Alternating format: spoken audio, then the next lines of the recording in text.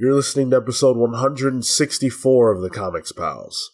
We're a group of comic book journalists and friends who record a podcast together because we don't talk enough about comics in our daily lives. You know what, guys? I've given it a lot of thought, and I think I'm going to put my foot down here. No more guests for 2019. We're done having guests on the show. No more. Oh, yeah?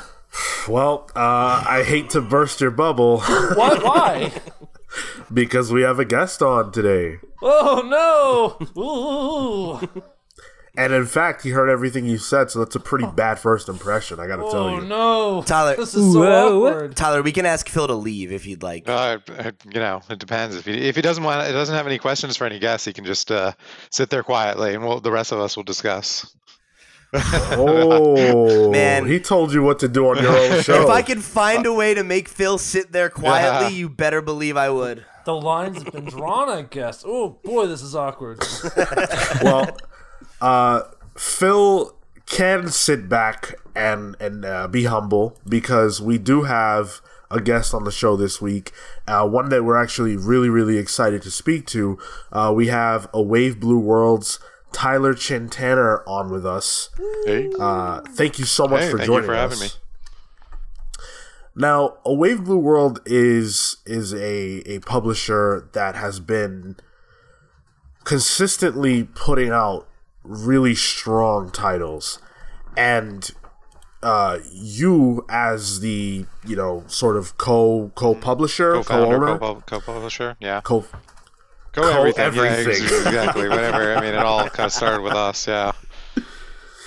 Yeah, you've been steering the ship, and so we're gonna get into all of that, how A Wave Blue World got started, and everything else in just a moment. I do want to let you guys at home know where you can find the Comics Pals all over the internet. If you want to Google us, we are the Comics Pals. Will come up. Whatever podcast hosting platform it is that you want to listen to us on, we will be there for you guys. And if we're not, yell at Mr. Marco Animoto. Yellow. He will receive all complaints, not me. You can get us on social media at The Comics Pals. You can write to us at thecomicspals@gmail.com. And of course, if you're on YouTube, hello.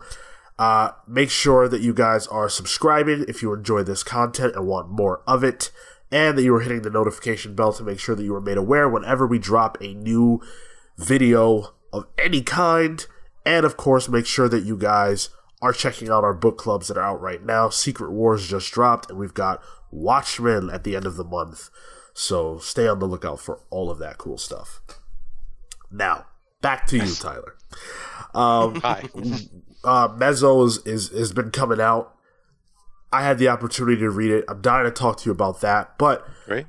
I want to give the listeners who aren't as familiar with A Wave Blue World just the intro package to you guys. So, just tell us how you got started. Well, when I made the shift to go into being a comic professional, I was a teacher for 5 years before going to the Kubert School, and I went there to sort of change fields, go into that professionally. I knew that I was doing it because I wanted to get into independent comics and do my own thing. And one of the great things about going to a school, especially, there's art schools, but then there's art schools that are specifically geared around the comic book industry. You can learn animation, illustration there as well. As I learned a lot about the industry and how it's done, and especially from Joe. I mean, I had Joe there, and he's been in, many facets of the industry. I just really liked to see underneath the hood and how that worked. And I realized that not only did I want to create my own characters, but if I really wanted to play by my own rules, then I had to do it independently. And so Wave Blue World really started as just sort of my own imprint. I actually founded the company between my second and third year at the Kubert School. So, I mean, I was really just sort of, just knew that was the direction I wanted to go into. So started putting up the systems, putting those into place. Founded the company with my wife Wendy, who's also an author. She's an academic, and she's not so much into the comic book field. I mean, she read some as a kid as well, like me. ElfQuest and Dazzler and fun stuff like that. But she certainly appreciated the art and sort of the craft of making the comic. So yeah, we joined together doing that, making the company. And I just started doing like one title. Adrenaline took me pretty much the first 4 years because, like I said, I founded it before my final year art school, so 3 years out of school. That was just one title. Did the issues, collected into a book. Did the same thing with my next graphic novel, and that was like totally fine. Like, this is cool doing it myself, my own thing. And like it was. I mean, I am a publisher, but that was almost like self-publishing. It was really the anthologies that kind of ballooned things up a little bit, and did the Broken Frontier anthology, All We Ever Wanted, Loved and Lost, Dead Beat just came out, and that, and like Kickstarter, I think, because that helped me really expand my game a bit more. I was able to invest more in the front end, um, and do more things like that. But I started getting to know more of these creators. I'm not super like social. I think between development and social media and um, things like that, I've my contacts have sort of increased, a little bit.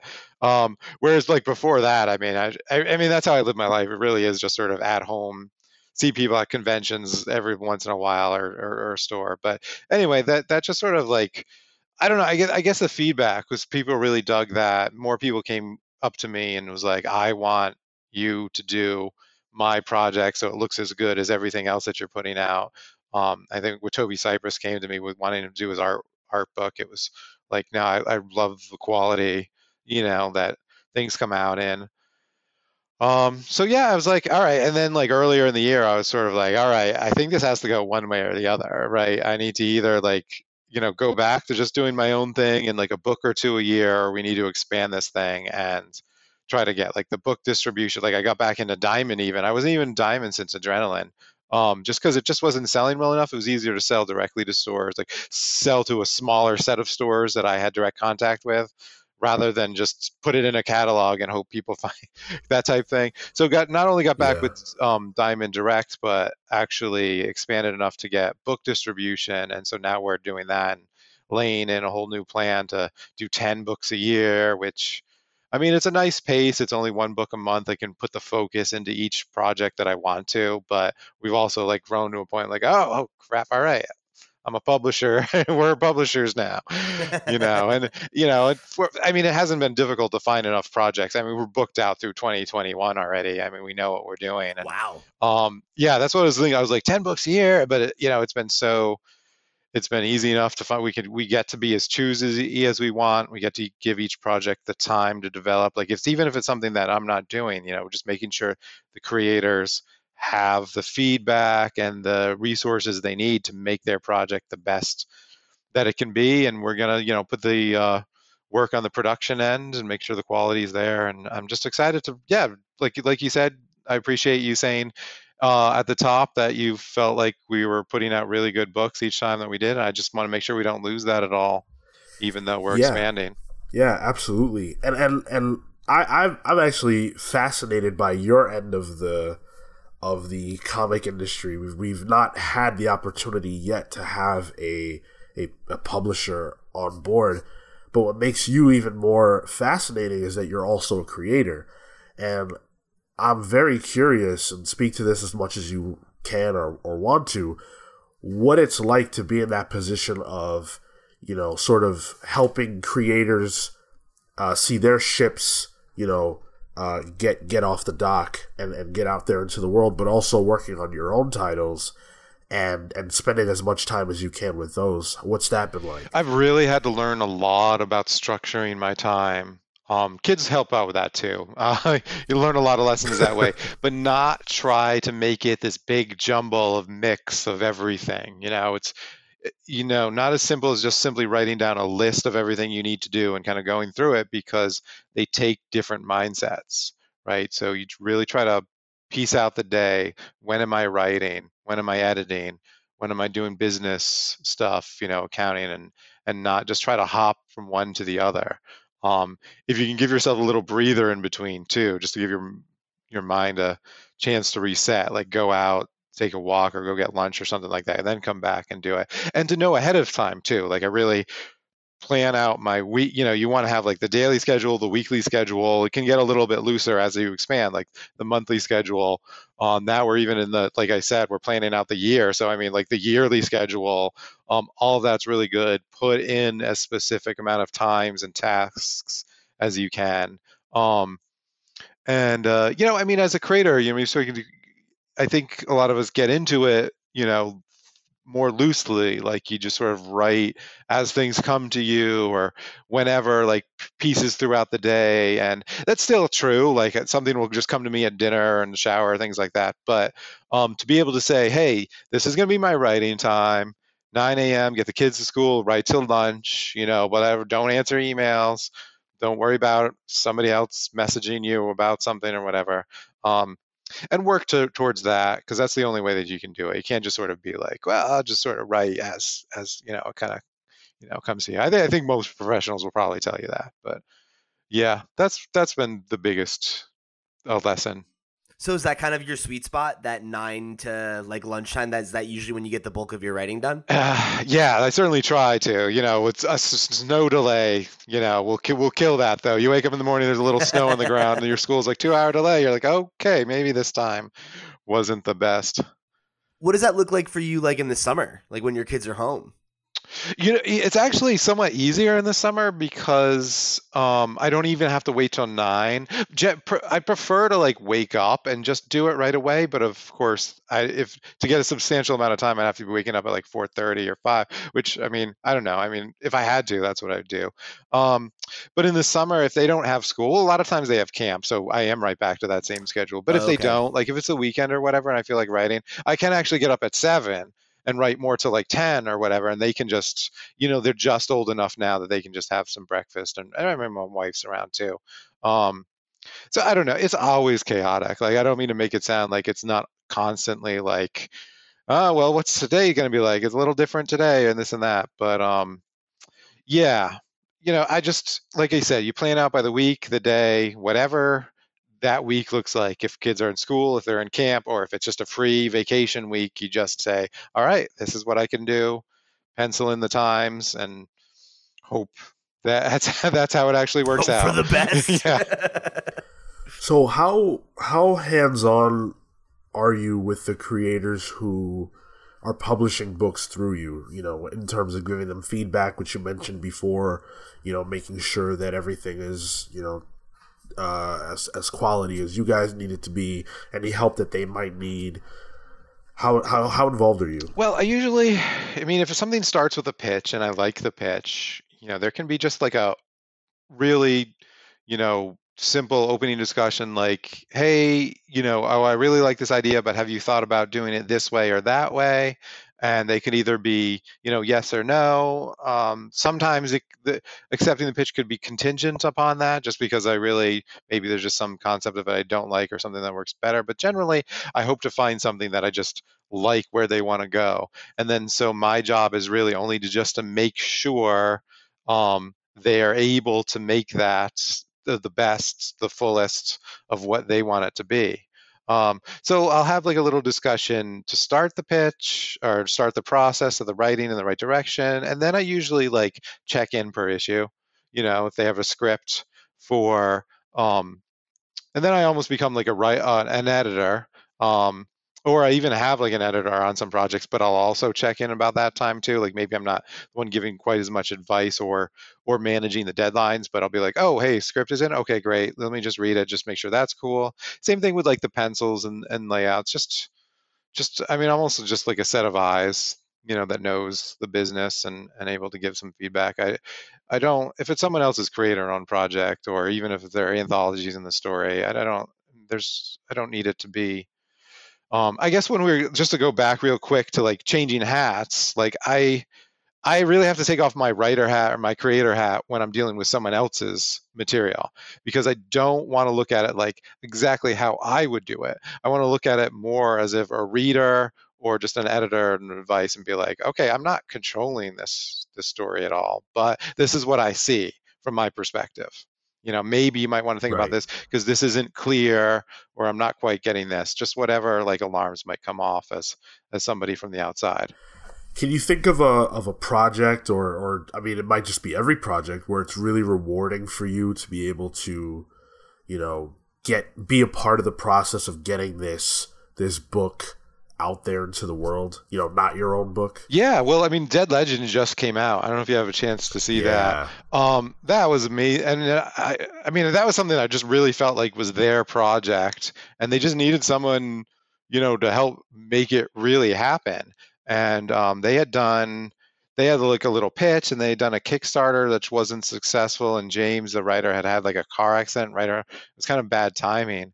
But I thought it was a really great project, and I wasn't the only one saying that. Like, there's just a lot of support for the industry. It can be tough, especially when something doesn't fall into an exact niche or genre. And I mean, it's weird saying that because it's like martial arts adventure. But in terms of comics, I don't know. There's not a lot in that, at least not outside the superhero. I mean, you tend to have like some of them, like the what's his face, Iron Fist or Shang-Chi or something. Sure. But anyway, I just thought it was like great. I just mostly just thought it needed to come out. So when they said they needed help to do that, I picked up the book, and I was just really impressed. Like because I had like an outline for it, but reading the script for each issue and then seeing the artwork come in and the colors, I was super impressed with how well it came out. And I believed in it from the beginning, but I was like, oh, well, this is really special. It's a really neat story. There's not a lot like it out in the comic industry, and I'm really happy to see that come together. And it even went above my expectations. So I wanted to ask something. You said something earlier about how you'll sometimes have an editor on certain books. How many like full-time employees do you have? Yeah, that's or like people working on it. I guess maybe not employees, but employees. I have currently 4 in terms of people who get a paycheck, consistently, as opposed to I don't know, you might like freelance some other job or something like that. Sure. That's a social media project manager. I have an operations manager, and then to get to editor, I have an editorial director, Joe Illage. I don't know if you know him, but he's worked for, I mean, Milestone, Valiant, Lion Forge, and so he's sort of like my full-time editor, and like he was the editor on Dead Legends. He's got kind of a mixed job in the sense that he's like responsible for editorial direction, on the broader scheme of things, but then there'll definitely be like a good chunk of projects that he's editing, himself. I might edit some, my wife might edit some, and Justin, who's my chief operations officer. Yeah, sorry, I'm not very good. These all the different terms. That's the thing, you can come up with the terms and figure out like what their role is and how to label it best and whatever. But he's been really helping with the organizational stuff, and he's been editing the mezzo and things like that too. So that's, I guess, what my answer is. It's a sort of a work in progress. Because I've been going from something that, one, it was only my creations, then to something that only I was sort of like, all right, I was doing an anthology or someone else's story, but I'd be the one sort of, checking on it and things like that, to being like, I can't even, now I'm to the point where it's like, there's going to be more projects that I could even sort of oversee, at least, to the level that it needs. So, and then we'll see how this like 10 issue, 10 book a year works, if I need to bring in like freelance here and there or not. I don't know.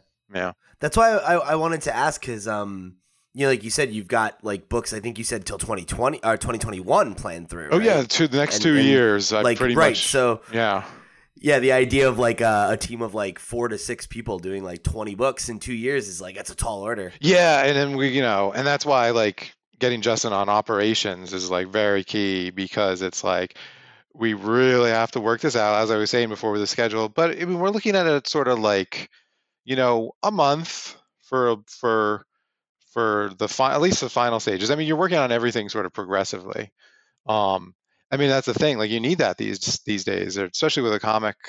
There's the whole creation process, the artists turning in things. That's a long process. But even nowadays, when you get something done, you really want to be able to have the time to make sure it's produced well, to have a marketing plan, start getting review copies out there. And that's something that over these next 2 years, we really want to get down, where it's like everything has its path that it goes through, its process, check, check, check, check. And don't just be like, oh my God, we're getting the lettering in, so let's send it to print and blah, blah, That's something you can do on one book when it's yours and you're like, oh, cool, we did the last issue. Let's pack it up and send it out.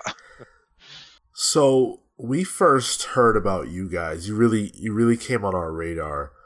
I want to say last year, maybe the year before. Yeah, maybe like late 2017. Yeah. And it was around the same time that we started to hear about Ahoy and a few other different publishers who were on the rise. And one of the things that I remember us saying at that time was that there were a lot of new publishers really stepping up and trying to do different things, whether it was a different distribution model or more diversity in terms of creators and things like that. So I guess my question is sort of two-part. The first part is, how do you guys feel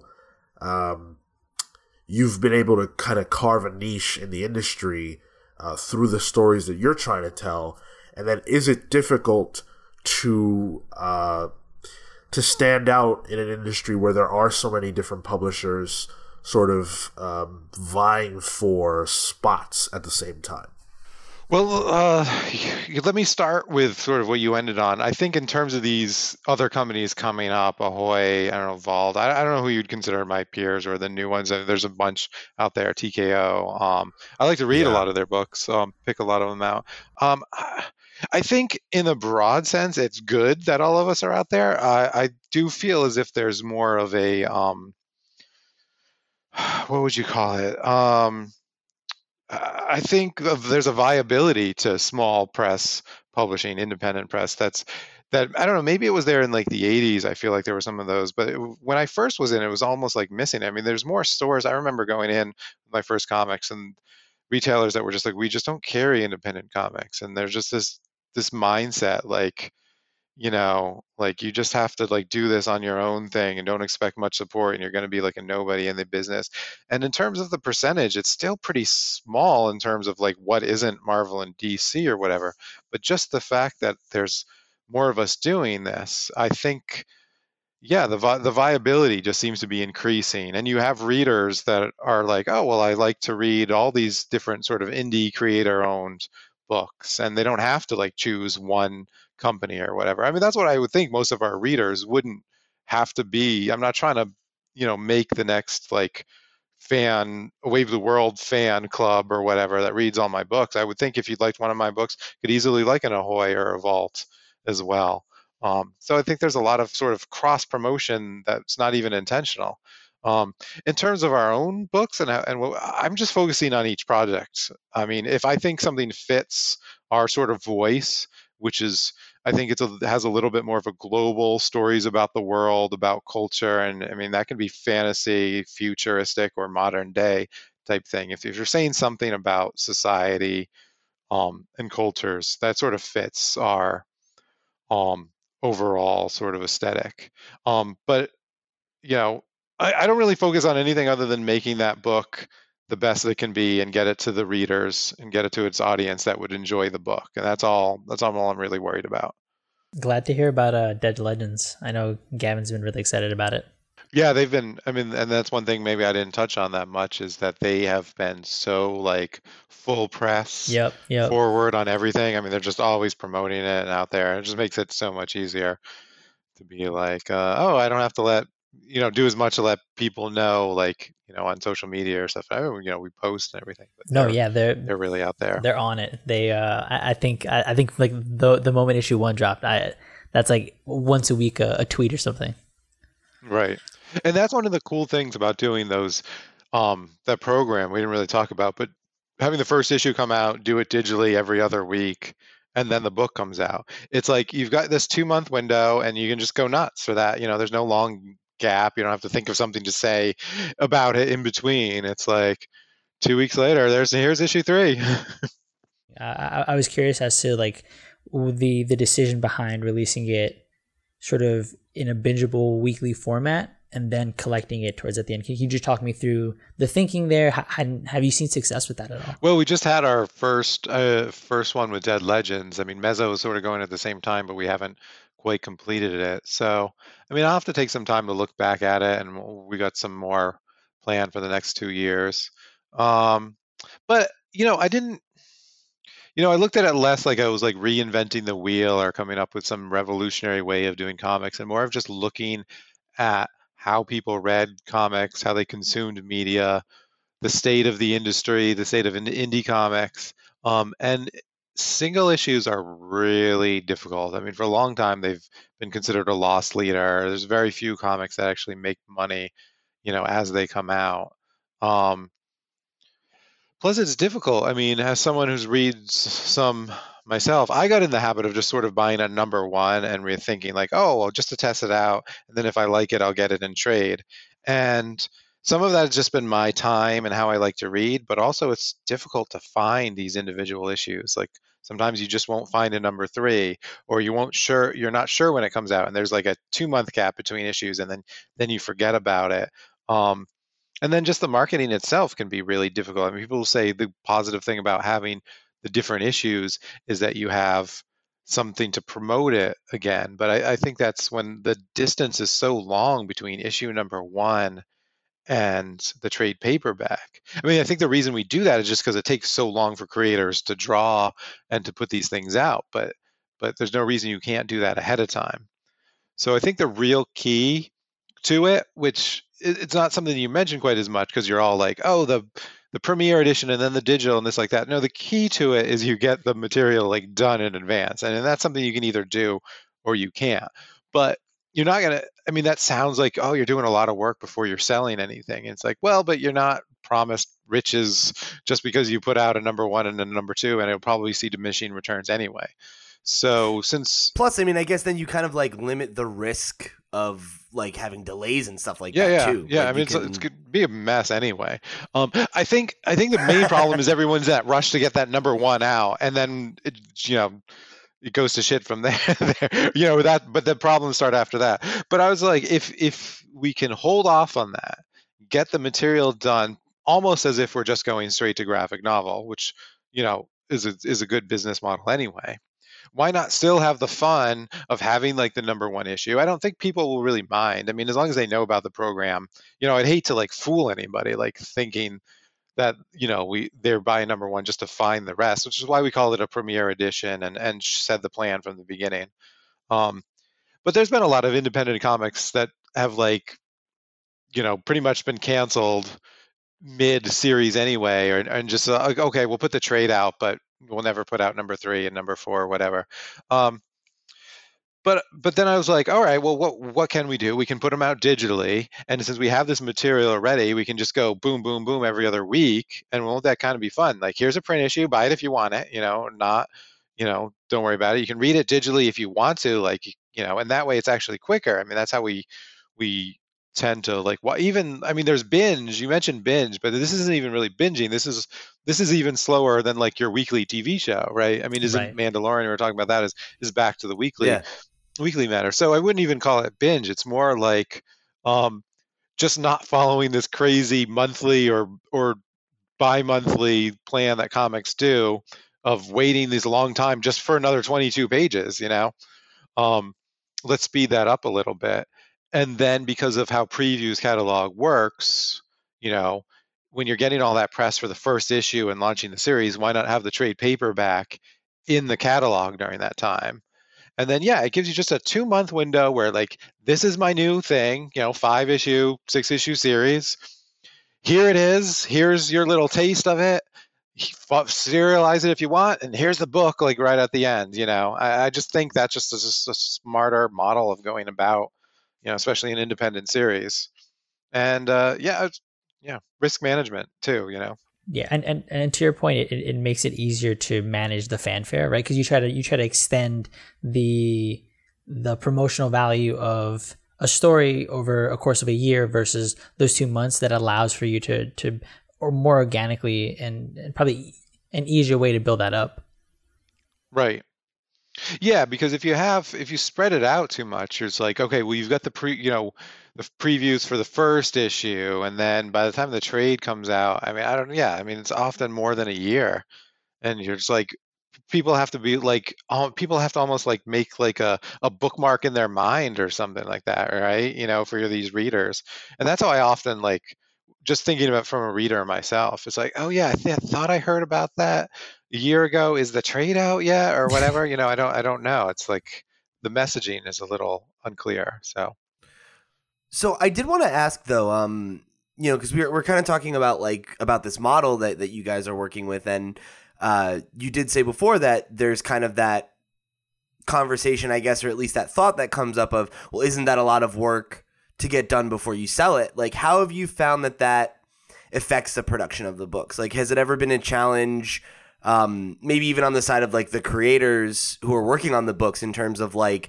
having to do, what in, the more traditional model would be like 6 smaller, paychecks each issue, rather than like one full volume that you have to like spend all that time producing before you see any return on it? Has that like been a challenge or led to any like production hiccups or anything like that? So far, it's been good. It's only been a positive. The only thing that you have to do is make sure the creators understand the long process and of what they're in for. That just because we signed the contract and you're starting page 1, we're not going to announce the series. You're not going to see a number 1 out in 3 months from now, like type thing. Like, as long as they understand that we've started, like you said, like we just signed a project that we're aiming for the end of 21. As long as they're okay with that time frame. I mean, they still get paid. I mean, we set up a system where we like pay them as they turn in the material. So it's sort of like an advance. Yeah. I mean, it's a combination. My creator-owned projects are a combination of back end and advances, which makes it easier. Just make it, as long as they understand that that's what it is, and it takes that long. If they want it to be a 5-issue series in a graphic novel, which is pretty much the publishing plan, then they understand that's how long it takes.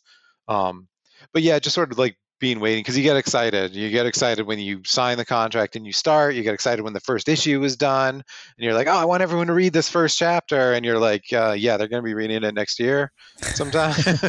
Yeah. Like, get the rest done first. But in terms of production, it only helps. It's so much easier when you know when these steps are going to be done and you have time to get them done. And it's like you're almost just waiting for that that material you have it earmarked, and you're just waiting for it to come in, and you just put it in, and you just it's on the production line.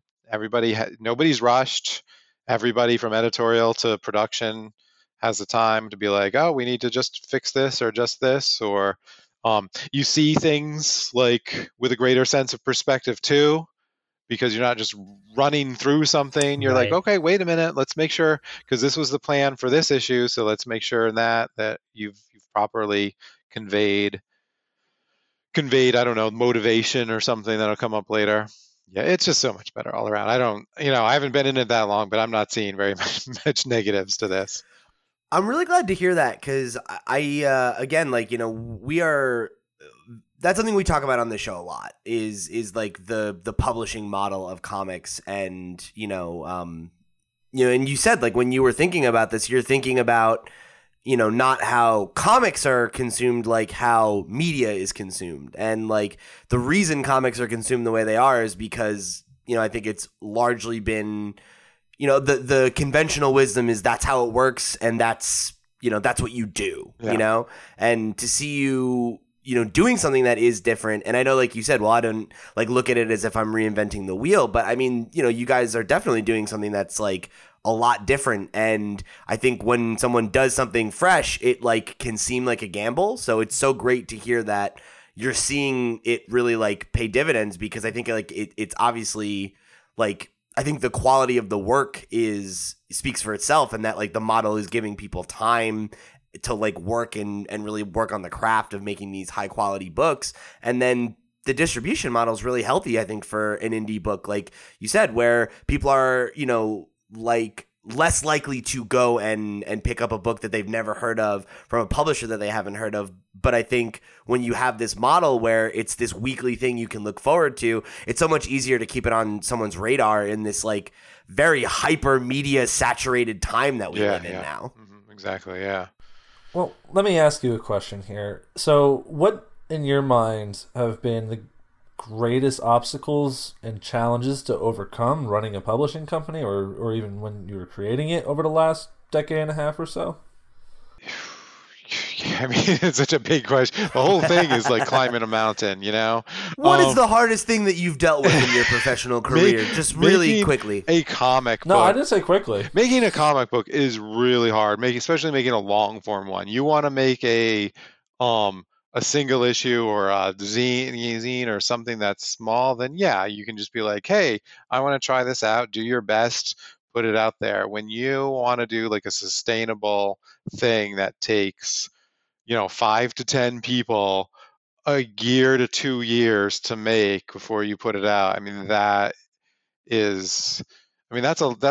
like a lifestyle. That's a commitment. I mean, this is what I am doing. This is who I am. This is how I live my life, making this thing.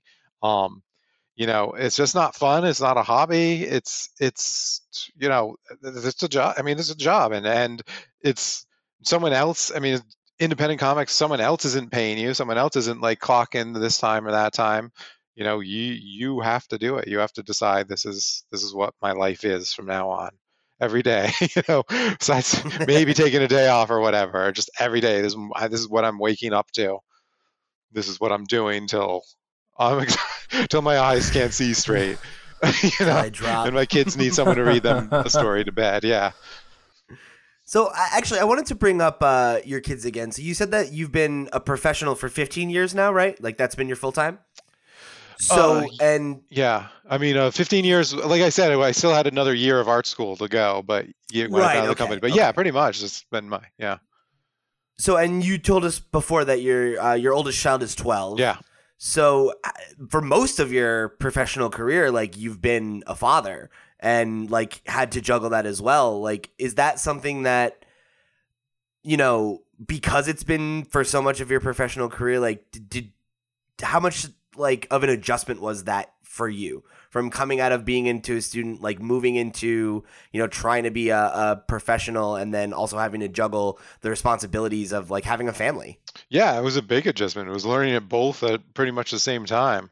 I mean, I guess in one way it's good. It really makes you learn to like structure your life and use your time well. I remember those first few years of being a parent. I was like, what did I used to do with all this time? If this baby is taking up like 8 hours a day of my time, what did I do before I had one? Like, how did that work? Was I just sitting around on the couch? Like, how did So yeah, I mean, that's why I started off so slowly. Like I said, at my first series, like, just this first 150-page graphic novel took basically the first 3 years out of art school. So it was balancing that and being a parent. But I mean, I don't know if someone might never be a parent, but I mean, they got to do it at some point in their career if they are, or if not, I'm sure they have other things that fill up their time. So you just have to figure out what works for you, how much time you want to commit to something. I mean, it's really important for me to spend time with my kids and they're only young once, so I mean, as much as I love making comics and looking back and seeing all these great books I made, I also don't want to like look back and see my kids are all grown and I didn't spend enough time with them or have that cat's cradle moment. Yeah, exactly. So yeah, I don't know. It's hard. It keeps me busy. It's why I've given up. I mean, I don't play video games. I don't watch movies, to the extent that, maybe I would like to. Even reading books is tough. I mean, especially since I'm researching so much, it's like hard to even find time to read something for enjoyment. Which is why, I mean, like Netflix or something is always good, or these, Disney Plus with The Mandalorian is like, all right, I can just sort of like my downtime can just sort of be catching something whenever. Like I don't have to build my schedule around it. It's like whenever a new episode will come out, you can just sort of like watch that when you have a spare 45 minutes or something. I can't imagine you ever have a spare 45 minutes. It's infrequent, which is why most of these shows I haven't watched. But yeah, it's good to find. And it's why it's tougher to watch like these longer, more epic shows too. Because you're like, and like movies too. It's like I don't have 2 hours. I might have 45 minutes just to like chill or whatever for just this one day during this week. So you're not watching The Irishman then, I guess. The 3.5 hour Scorsese flick that was on Netflix. Oh yeah, I think I heard that one, but no, I don't. I haven't watched anything epic in quite a while. Yeah. No, it's funny. Just as I say that, like I have been watching The Mandalorian. That's been fun. That's been the one thing I've had some time for. So, but yeah, just something like that, like one thing per week or something. Yeah. Let's talk about another epic tale. The book that you have, Mezzo, coming. It's Mezzo, you said, right? Mezzo, like Mesoamerican. Yeah, like took it from Mesoamerica. Yeah. And so let's talk about the book. We got a chance to check it out in advance. It's coming out pretty soon. And like I said, I think I got through the first like 4 chapters, so I'm most of the way through it, and I've really been enjoying it so far. Great. It's got a really different just kind of feel, I guess, because there aren't a lot of stories, let alone fantasy stories, that I think pull from that kind of cultural, like those landmarks, right? Of like the environments, and like the lush jungles and the architecture and all those things. Like you don't see, like, a lot of fantasy is obviously like based on Western kind of thing. So that was something that immediately drew me to the book. I would love to hear what was the inspiration there? Like, what got you to, this is the story I'm going to tell here? Well, I had wanted to tell a fantasy story. I was sort of playing that around in my mind, but I think the thing that was always holding me back was I didn't have a different sort of perspective to go with. Like, I thought I could come up with original storylines or whatever, but a lot of these things, they just end up looking too similar. I mean, you've got a lot of the Anglo-Saxon medieval history, swords, dragons, or you follow the sort of Lord of the Rings thing, which has elves and ogres, and like there's just too many tropes. So I kind of wanted to find some just new, like you said, like landmarks, like aesthetics and feel of it. And so when I met with the original artist Josh Zingerman and stuff, like, he had been in South America recently and was like, I really want to draw sort of this stuff. So, I mean, while still being like sensitive to it and not like trying to tell someone else's history or their culture or whatever, I was like, I think it would be cool to actually draw from the aesthetics and feel of it. I mean, it is, history of, I mean, we live in the Americas and things like that. So,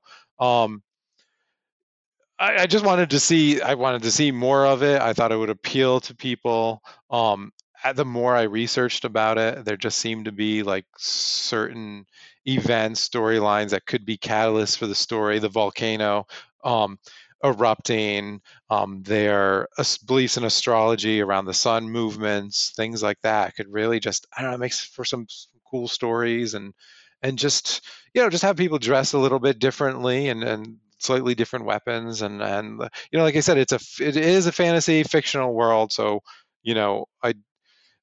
I thought the balance would have always been tough to like being historically accurate or playing around with something. So I just I went with the fantasy world that just sort of had their architecture and outfits, feel, having this feel towards it. And I mean, we just mostly just comes down to the story. It's just a very universally human story about survival, about empires, about people, about community, So, it was really just, finding a way to tell something that looked fresh and original.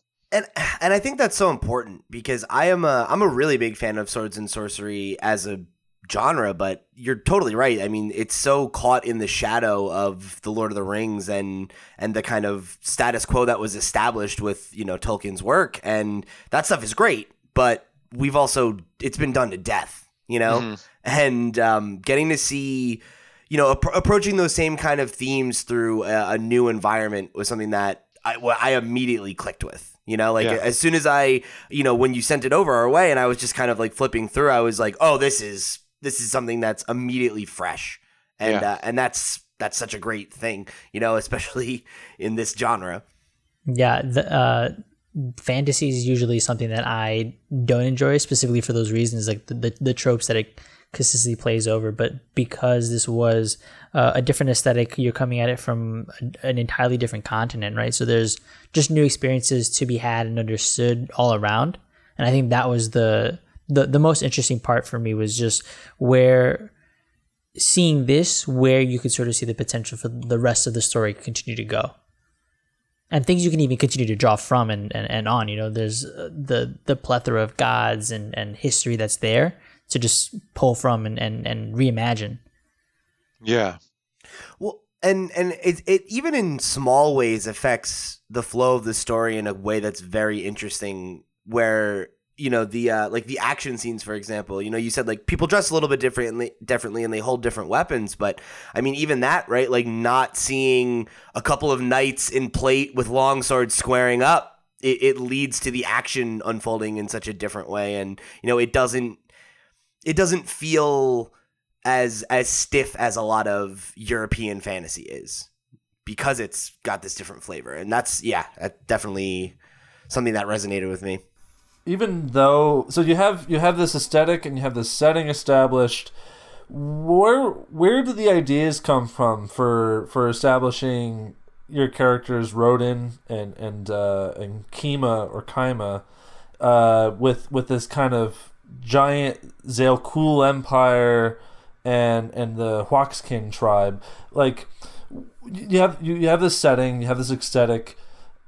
Where did the idea for the characters and for like this great empire and tribe kind of come from for you in your research? Well, I think it's a combination of universal statements I wanted to make about characters. Like Rodin is very much like the good soldier. He's following along with what his empire said, and that's what it means to be, almost like patriotic in a way. And he's doing this for his family and this like that. Like there's some things there that's struggling with, and but I'm also mixing that with sort of the history, not the exact history, but I was sort of taking, okay, what does it mean to have lived in this time period and the empires, and researching it. I mean, you have the Mayans and you have the Aztecs, and the Mayans there was no centralized Mayan, or sorry, the word is actually Maya. That's one of the things that it doesn't roll off the tongue right. But the adjective and the plural of Maya is just Maya. Yeah, I know, because I never knew that. The way our language is constructed, we want to say Mayan, but it's the Maya. They didn't have a centralized empire. One of the first ones that actually, like, the largest city, Teotihuacan, was because of a volcano eruption. The population from one area, just made their way into another, and luckily this city, Teotihuacan. Sorry, I read it a lot, but I don't have a lot of people like telling me how to pronounce it. Luckily they just had like really amazing city planning, like almost urban planning, and using the landscape, and were able to take in these people and became like this large city. And that was actually the inspiration for the Aztecs. And the Aztecs were the first ones to sort of build an empire, and they believed that they were destined to conquer all of the land, that everyone should follow their leader and their gods and things like that. So I was just sort of taking from that concept of, okay, what if you had this really decentralized? It was the same thing with the Native Americans in the U.S. Those Indian tribes, was everyone had their different nations. We tend to think of it as being like one type of people, but they were as diverse and spread out. So what if you had a very decentralized something, but all of a sudden one group came in and it was like, no, we're in charge here. We're going to take over, take care of it all. And then what would the resistance look like? And that's almost where you get into like the whole like Star Wars and other things like that. Well, how do you take this group of people that are very independent and have their own worlds, and how do you pull them together and be like, well, wait a minute, we have to fight again, come together, because it's the only way we'll stand up against this one big force, but then the question becomes, well, then aren't we just becoming our own force? And like, is it Right. possible to sort of have a decentralized, independent, non-empirical, existence? And then who monitors that, and how do you, so I don't know, these are big universal questions that it's what came to me while reading about the history of Mesoamerica, but also thought were worthwhile questions for us to ask, in any culture, in any society. Yeah, and I like how that's kind of represented in this, like, where you have I'm sorry, I don't remember the two names of the groups of people, but the group that lives in the jungle and like has a way more, like you said, that decentralized society and is like more naturalistic against this, empire that is becoming more industrialized and, is finding all these like kind of trappings of a broader like centralized culture like that. And that culture clash is definitely interesting. Is that something that you read about in your research, or was that just a theme that that was exactly it? And it just, when I read that was a thing that happened with the Aztecs and the Mayans, and how the Mayas were very spread out all the way through the Central Valley of Mexico up through the Yucatan Peninsula, and they're just all over, like, and you didn't have ways of traveling all that quickly too. So I mean, you'd have these people that had their similarities in culture and language and stuff like that, but they didn't really, other than very like slow trade, with each other. But then with the Aztecs rose up, and then they were like, okay, we're going to build the farms here, and these resources are going to be here. And then they'd conquer some people because they mined, the jade or the obsidian, or they had water, so they did this here. And then they were just like, well, how do we make these people? Yeah, it's sort of like our society where we try to work on a sense of trade and different industries and things like that. But then who's in charge, and whatever. And can one person just be like, no, you're doing this all for us, and you have to pay us tribute and things like that. So I mean, I just found that fascinating, and I was like, well, that's sort of really the key to what can make this sort of specific to this sort of culture or history, but what is also broader that we can all sort of like learn as a universal story. Yeah. One of I'll dance around this point because I don't want to spoil anything in the story, but one of the things I thought was interesting too is how it seems anyway that you're looking to make some commentary on how religion can play into those structures as well, and how religion can kind of be weaponized, and that's something that's, again, interesting to look at through a lens and through religions that aren't like Christianity. Exactly. Well, I didn't want to make it seem like it was one. I mean, it's certainly not saying like the religion that the Maya or the Aztec followed is bad, but I mean, it's not a direct correlation to Christianity. It's not a correlation to Islam or whatever. It just simply, here's one religion that someone's using to justify war, and that some people are better than the other, the chosen few and the less than. And here's another one that's just sort of like everybody's equal, and we're just trying to understand the earth and how we, relate. And it's not even to say that the one is the right, because the one thing you'll learn about the other religion at the World Tree, and that's very more naturalistic and stuff like that. But I mean, they don't know everything either. They're just trying to find answers. But it's a little bit more, I feel this, I see this, so I believe in this type thing, rather than I've made up this very intricate story and you must do exactly this, or you will die or whatever. So that's what I was looking at there. It's really, I hope that there's no like takeaway that like religion or spirituality is bad. That's why I tried to create a balance there. But yeah, it can be a very powerful tool when used to divide people and justify war, and that some people are more worthwhile than others.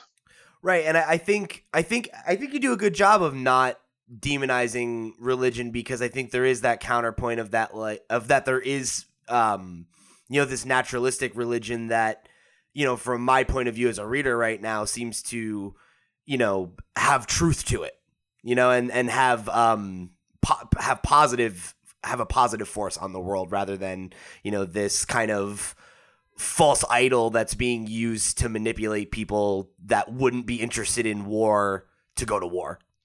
Yeah.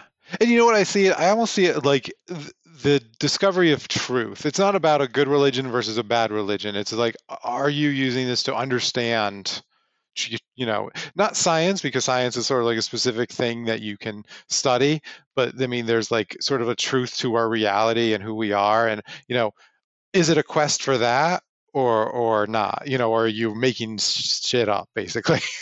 Yeah. Because that's just Absolutely. always my intuition. Like, people can come together and talk about their connections to each other, and it doesn't all have to be like, founded in science and things like that. I mean, obviously very supportive of believing science and things like that, but I mean, you can have a more spiritual life to that, whether it's an organized religion or not. But don't start saying that something that was in a book, or one preacher says is like the truth and the motivation, to live your one life, and someone else who doesn't do that isn't living their life correctly. Needs to be killed. Yeah, exactly right. To take it to an extreme, Yeah. Yeah. There will be no peace until everyone that thinks differently from me is dead. Yeah. Which, I mean, there's a lot of that in the world today, even Far if they're too not saying much of that it. directly. Yeah. Yeah. I feel like that all ties together with the whole solar eclipse thing in the book, Yeah. where just a natural phenomena creates this supernatural paranoia in people, and it's like almost a self-fulfilling prophecy, Yeah.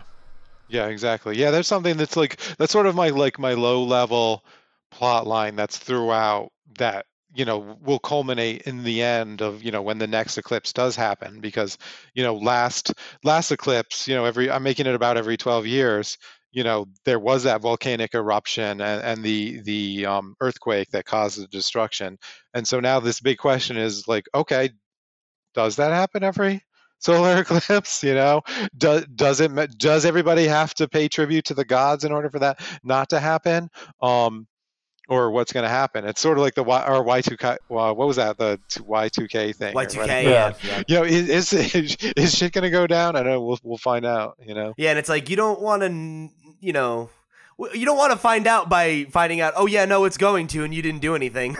Right. Yeah. Or more apropos, how everyone thought the world was going to end in 2016 because of the Maya calendar. Sure. Right. Yeah. Which is actually more of the inspiration for that, because there was that. Which turns out, I mean, they had their sort of calendar and their astrological beliefs was based around the world recreating itself every cycle. They had backtunes, is what they were called. And so they just had simply planned that out for a number of years, and then it just stopped at like 2012 or whatever it was, just simply because that was already so far in advance that they had just stopped. And then this myth came along that meant they were predicting the world would end. It was like, no, the world ended every whatever it was, 30 something years, and there was like the fifth reality and the sixth reality. It was kind of trippy that way, from what I can read of it. Oh, sounds like you really did your research. It's cool. I mean, I've read a lot of books and it was fun. Yeah, no. It's a tough history because a lot of it was destroyed during the conquest. Cortez, and it was that. But they've done their best to sort of put together from the carvings, the stele and things like that. Learning about their astrology, their gods, and just the history in general. So yeah, I got a whole bunch of books. It's pretty fascinating. It's technical reading, but I don't know. It's good stuff. Yeah, I think it's always just interesting to learn about cultures that are that different than your own, and I think it definitely. It's cool to see that you kind of really just inundated yourself with that research and like trying to learn about like the realistic aspects of it, as well as kind of like the mythology and everything, and finding this world somewhere in between those two things. Yeah. I'm curious. Are you researching anything now as fervently? Is there anything that's like really gotten hold on in your head? Having to do with the Mezzo storyline? Just generally. No, just anything in general. I think they're trying to get you to tease your next project. Yeah, I mean, I'm just going back and forth between the different things that I'm researching. Yeah, I probably. Yeah, I don't know that I can give an answer to that yet because I don't want to announce Totally understandable. whenever I'm reading. But yeah, anything that I do, I'll probably one way or another, even if it's not a specific history like this, find ways to research it. And I just want my stories to be very like rich in life and the world and everything. So I think it definitely paid dividends, because I think one of the things that really sticks out to me about this world is that it feels lived in. Mm-hmm. And that's definitely like a tough thing to do when you're establishing a whole new world, especially when you can't rely on tropes. Right. Yeah, exactly. And I didn't want to just like open up with like maps and character descriptions and things like that, or just long expositions about history, not that narration of like in the world of blah blah blah where these people have done this, and it's like you tell almost like the first part of the story in like just a page of I don't know, backstory or whatever. I want people to learn things along the way. I opened up with action right from the beginning. I mean, why they're going to war, why they're having their battle is very important. But let's just open it. Let's just get it started. Well, thank you so much for joining us, Tyler. I'm sorry that Sean had to miss the end of it. I know he was excited to talk about the book, but it's just an excuse for us to have you on when the next volume's ready. He can always just call me up and we can talk more about the book then. Perfect. Yeah, sure. No, I'm happy to talk about it. Really, really love this project. It's a passion of mine, so it was fun to talk about that and talk about the company and publishing in general. Yeah, well, we'll have to have you back on to pick your brain again. Fantastic. So before we let you go, yeah. Just give everybody the plug for when they can get the book, where they can find it. Keep an eye out for it because it's a good one. Yeah, well, I mean, you can read it digitally now on Comixology and SpinWiz. It's 5 issues. The fourth one comes out December 18th. The fifth one somewhere in the holidays, I don't know. And then the book January 8th, so right after New Year's. You can get the full 5-issue arc. It is volume 1 of a big story, so I don't want you to make you think it's like an all-in-one. I mean, it's a good chunk of the story to get you started. I'm glad to hear that. Yeah. It's got more coming. Right now, we're already working on the next volume and got plenty of that. So if you like it, know that, you'll have quite a lot to look forward to in the future. Awesome. Great. I hope you'll send us some teases before it's ready to go. Mm-hmm. For sure. Yeah. Awesome. So one more time before we get out of here, where can the people find you? Where can they find Wave Blue World? Like the website, all that kind of stuff. Yeah, the website is just awbw.com. I shortened down to Wave Blue World too. It's an acronym there. So yeah, awbw.com, and then just on, look up a Wave Blue World on Facebook, Twitter, Instagram. We're around, not like super crazy social media, but we've got the staples. Awesome. Great. Yeah. Well, thanks again for joining us, Tyler. I hope we can chat again soon. Yeah, looking forward to it. Thanks so much. Thank you. So, I'm back, and I'm in a different space. Sean, my internet... As soon as you started talking, you froze for the video, and we should leave it in because it's funny, but like, what the fuck? Today has been a day. I don't know what to really say about it, but hopefully you guys did enjoy the interview that we did with Tyler Tinchanter. Thank you so much to you, Tyler, for joining us, and you guys really should look out for A Wave Blue World because I do think that they are very much on the rise. So give their books a listen, or a look rather, and definitely check out Mezzo. I really liked it. I didn't get to talk about it, unfortunately, but I really did like it. Yeah, so let's get into the Pals Pulls here. We'll start with Marco, who chose Tales from Harrow County, Death Choir #1. So this is Cullen Bunn and Tyler Cook returning to Harrow County. So I'm extremely excited for this. I got to talk to him. Well, we got to talk to him a few months back and got to ask him about this book just a little bit. We got to touch on it. And so, yeah, I mean, I absolutely love this series, and it's really awesome to see both creators come back to it. I think it's what reintroduced me to horror in the comic space. So I hold it, I regard it very highly. And yeah, I'm just excited overall to see these two creators come back together. Awesome. So is Harrow County done? Harrow County is done. I think it ended issue 34 earlier this year. Okay, cool. So they are returning with this one shot. Mm-hmm, exactly. Okay. Yeah. They couldn't stay away. And then you also Nope. You also chose the Low Woods. So this is a Joe Hill book, and I don't know if it's actually him. Actually, it's not. I don't believe it's actually Joe Hill, but it's one from under his sort of his imprint.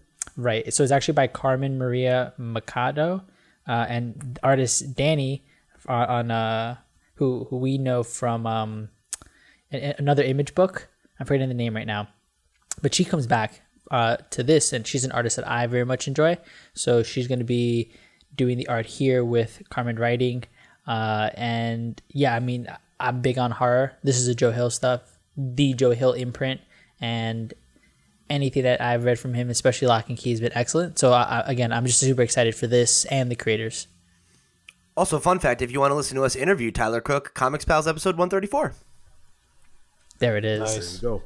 So from Phil, we've got the Green Lantern hardcover, Volume 2. Yeah. Oh man, this could be the book of the year. Honestly, saw a good discussion on Twitter a while ago about how this one in just 12 issues could rank in the upper echelon of the best Green Lantern runs ever. Even just looking at the cover of this hardcover by Liam Sharp, it's just majestic. It's a true wonder. You get the opportunity to follow Hal Jordan's journey with the Black Stars here some more. And there's some weird Grant stuff with parallel realities. It's great. Please give it a read if you haven't been reading it. Are you finished with the series? Yeah, I haven't read any of this Black Star spinoff stuff that's come yet. I think only 1 or 2 issues have dropped. Yeah, I believe the second one just came out. Yeah, so I haven't touched that yet, but I read these 12 issues. Awesome. I chose Batman 85. Batman 85 is the culmination of Tom King's run. So this is the wrap-up of the City of Bane arc, which is closing out the series. This arc has taken a lot of twists and turns. They've one thing you can definitely say about Tom King's run is that he hasn't held back. And I'm excited to see how it resolves. I've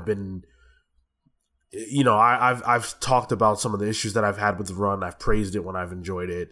So I'm excited to see how it ends and ushering in the new sort of status quo / stopgap as James Tynion takes over for a few issues until we get the new writer on 100.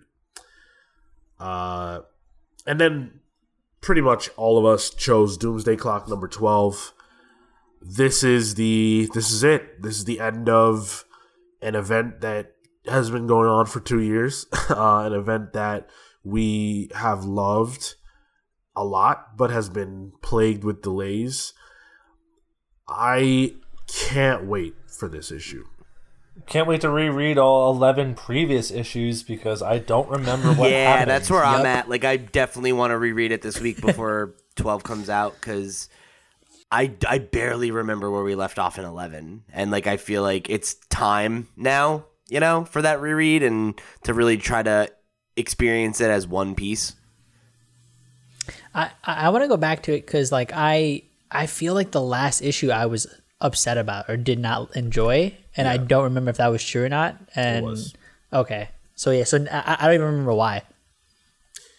It felt like we don't have to go into it, but like, I literally don't remember. I just remember the feeling. Yeah. Well, Marco, I think the audience might like to hear that. So that's why I was saying it. Nah. They don't care for my opinions. I enjoy doing a show that's informative, Yeah. So let's move on to the news. Wonder Woman 1984 got its first trailer this week, and the internet has loved it. What did you guys think of this trailer? Obviously, Wonder Woman, the first film, was pretty well praised. I think people loved it, and now we're finally coming back to this world. Really liked this trailer, actually. I've said before that I didn't love Wonder Woman. I did not love that first movie. Right. It was a lot of setup, and it just didn't grab me. But this trailer hooked me more than anything that I had seen in Wonder Woman, quite frankly, because it's got more style to it, it's got more flair to it. You know, the 80s vibe is really cool, and obviously that's in vogue right now. So I like that. I'm a big fan of Cheetah. I've said that on this podcast. You guys already know I love Cheetah. Loves. And she's in this movie, so that's awesome. And then like there's some really cool shots in this movie, like when Wonder Woman is whipping the lightning. That's awesome. Yeah. And then the mall scene, which is directly from Greg Rucka's run, you can see a lot of inspiration. Yep. Even the costume that she's wearing is I can't remember. It's Liam Sharp and another artist. Unfortunately, I cannot remember her name at this exact moment, but I love her art and I love this run. So, yeah, very inspired by that. I felt this just looks good. It looks good to me. I don't like that Trevor's back. Okay. I don't know why. I feel like it's going to be a weird. You have to watch the movie, I guess. Like, didn't we hear rumors that he was going to be like his grandson or something? Was that it? So that was a rumor among many others, but the trailer makes it pretty clear that that's not the case. Right. How do you feel about Kristen Wiig as Cheetah? Hard to say, just because you know, she's obviously not Cheetah in the trailer, but you know, in general, I'm not familiar with Kristen Wiig. I've never seen her in anything, and I know that she's more of a comedy actress, which doesn't super fit with what I know of Cheetah or her human form. So I don't know.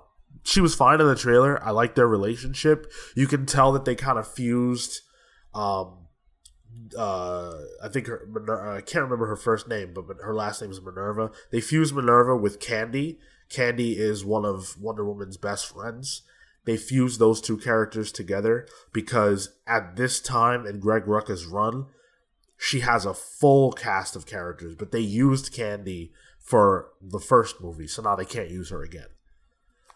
So Kristen Wiig's character is kind of adopting some of the more like funny, goofy elements of that character. They might have felt like the movie needed some comedy relief. Sure. I like that Wonder Woman's armor is like kind of brighter in this movie. Yep. Yeah, it's not as it makes sense for the time, like not the pale war sort of getup. The colors aren't as muted, which was a little more characteristic of the Zack Snyder era of these DC films. Yeah. I liked it a lot, and I agree with what you were just putting down there, where I think the color palette is it's weirdly modern because we're in like this very like still like kind of 80s inspired neon obsession right now, and a lot of our like, you know, art and branding and stuff, so like it feels like weirdly modern for a period piece. But yeah, I really liked it. I think that there's a couple solid action shots, and I'm very into the costume and like the pops of color that we're getting as well. Yeah, Phil, can you tell me anything about Maxwell Lord? Yeah, he kind of created the Justice League International. And then he became like a real corporate douche nugget in Jeff Johns' Infinity War. And, Infinity War? Infinite Crisis. And he was kind of one of three central antagonists of that story. And he killed Ted Kord, and then Wonder Woman snapped his neck. I remember that.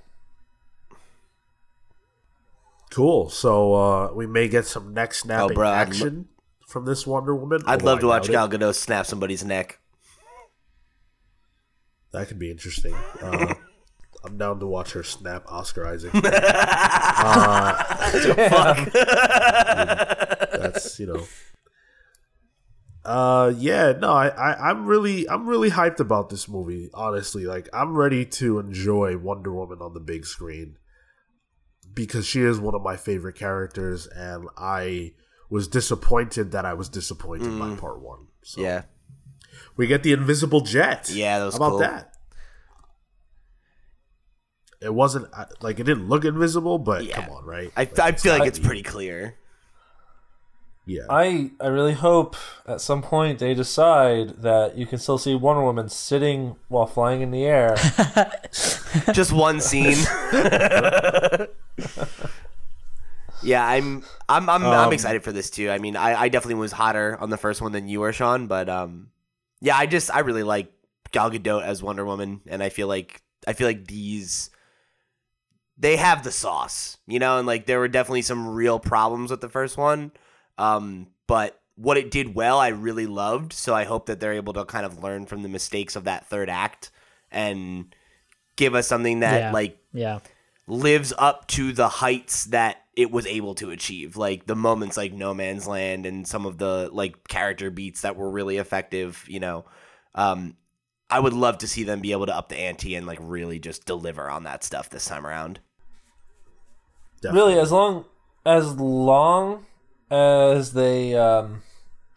they refrain from that final act of the last movie, they'll be fine. Just like don't give us a big dumb superhero ending at the end because you need to like show off your CGI muscles, you know, like, and it kind of looks like they did that because I remember for me in the first movie, all of the best fighting scenes were the smaller ones. And there were only like 2 of them. And they showed us like 3 different set pieces that feel like smaller fights.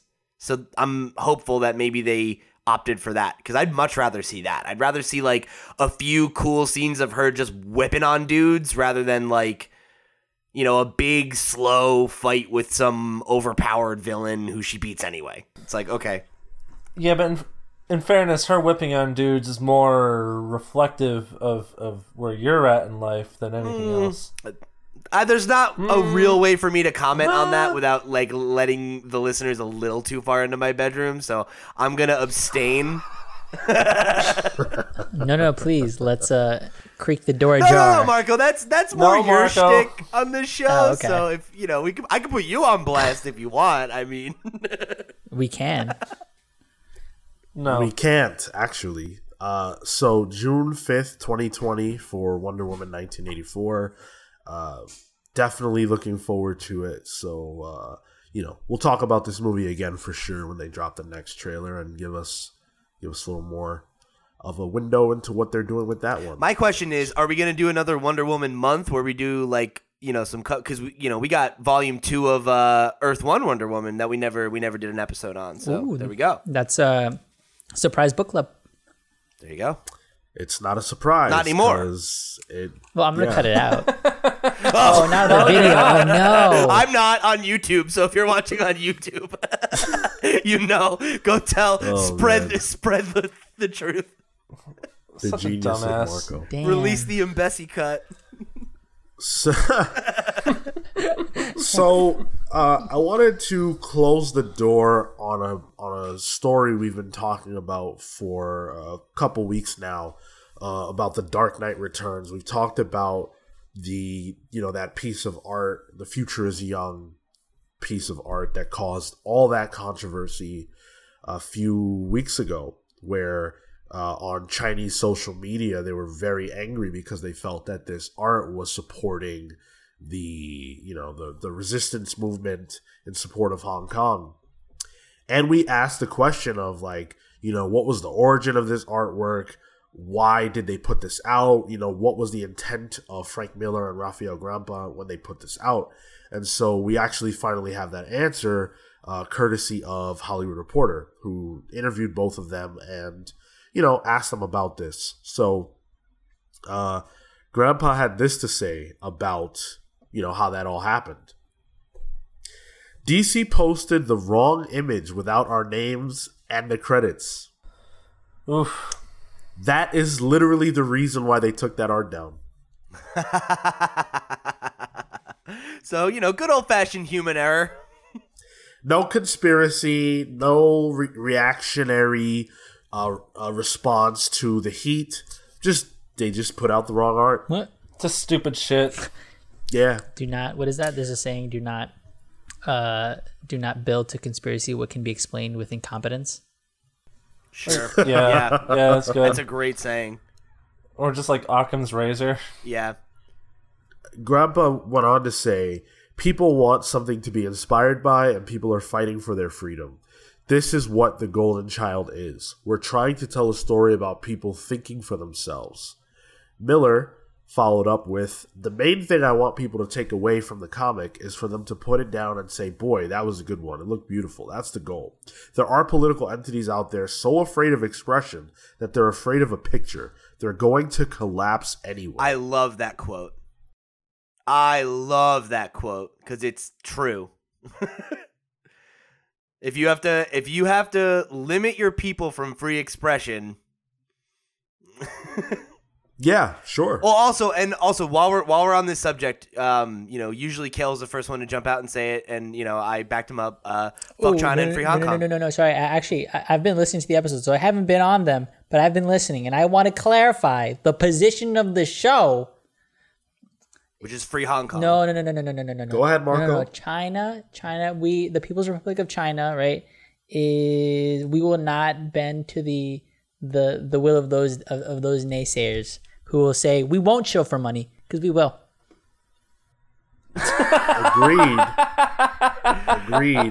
No, that is not Say the no to official the position of the naysayers. podcast. Get out of here, you goddamn bootlicker. The position of the show is what I say it is, and I say the position of the show is we have no position. The views of these individuals do not reflect the comic style. My position is the future is young. That's all I have to say. The future is young. No, I love this. I think this is great. Maybe it wasn't their intention. Based on what they're saying, it wasn't their intention.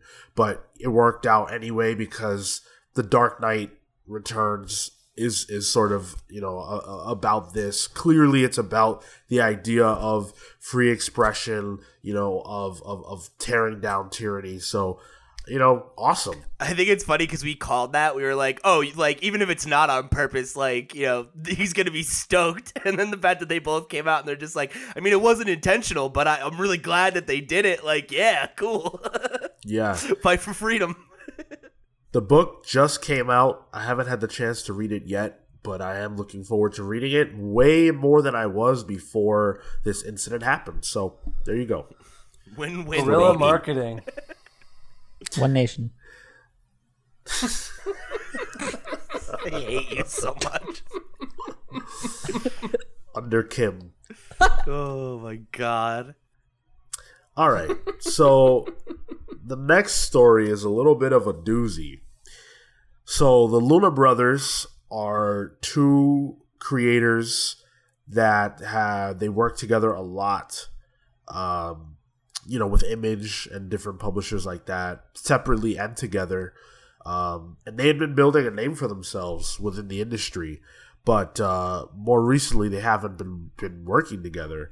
And if you guys will recall, Joshua Luna actually had an issue with Image recently about a book that he wanted to put out, an idea that he had for a book that they kind of snubbed him on and didn't want to put out.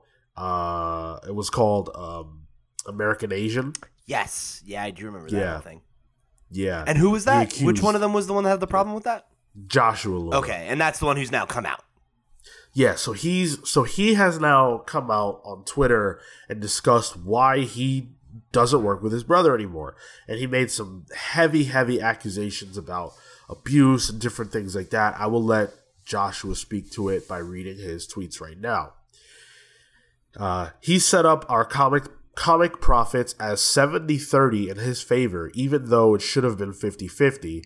Punched me and pushed me around at home and at cons, told me I couldn't share my personal art on our social media, but shared his creepy personal photography that featured girls tied up with rope. Speaking of contracts, when I wanted to leave our shared condo, he denied me access to our mortgage contracts so that I couldn't. I had to get a lawyer to help me out of the mortgage and had to move out in a single day without warning him for fear of him becoming violent. To the outside world, we were a partnership, but Jonathan exaggerated his contributions and diminished mine. For years, people didn't even know I was an artist because of how well he obfuscated the credits. He also touted himself as a co-writer when he loosely plotted at best. Because of this, not only did I have to escape my home, but I had to sever business ties with him and lose all kinds of opportunities, including movie and TV deals, because the more power he got, the worse his behavior became. I had to leave so much of my life behind just to get away. So seeing him continue to receive so much industry support, he's on the front page of Comixology right now, when his career is built off so much theft and abuse, while I get pushed out by Image completely, just makes me sick, sad, and beaten. Now, before you guys jump on this, I do want to cite Jonathan's response. On Twitter, he said, "I am not a perfect person, but sadly, my brother Joshua has made some very offensive comments about me, twisting our history to serve himself. That said, I love my brother very much. I've tried many times to work things out with him. I really hope one day we'll be friends again." What do you guys make of that? Well, he's not saying no. Yeah, I'll say it again. I mean, it sucks that we have to talk about this kind of thing so often, but generally speaking, when these kinds of things come out, like, I err on the side of believing the person who's making the accusation, because what does he have to gain from it?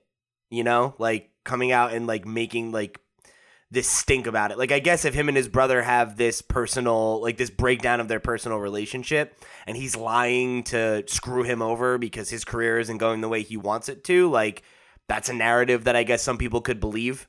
And I'm sure things like that happen all the time, right?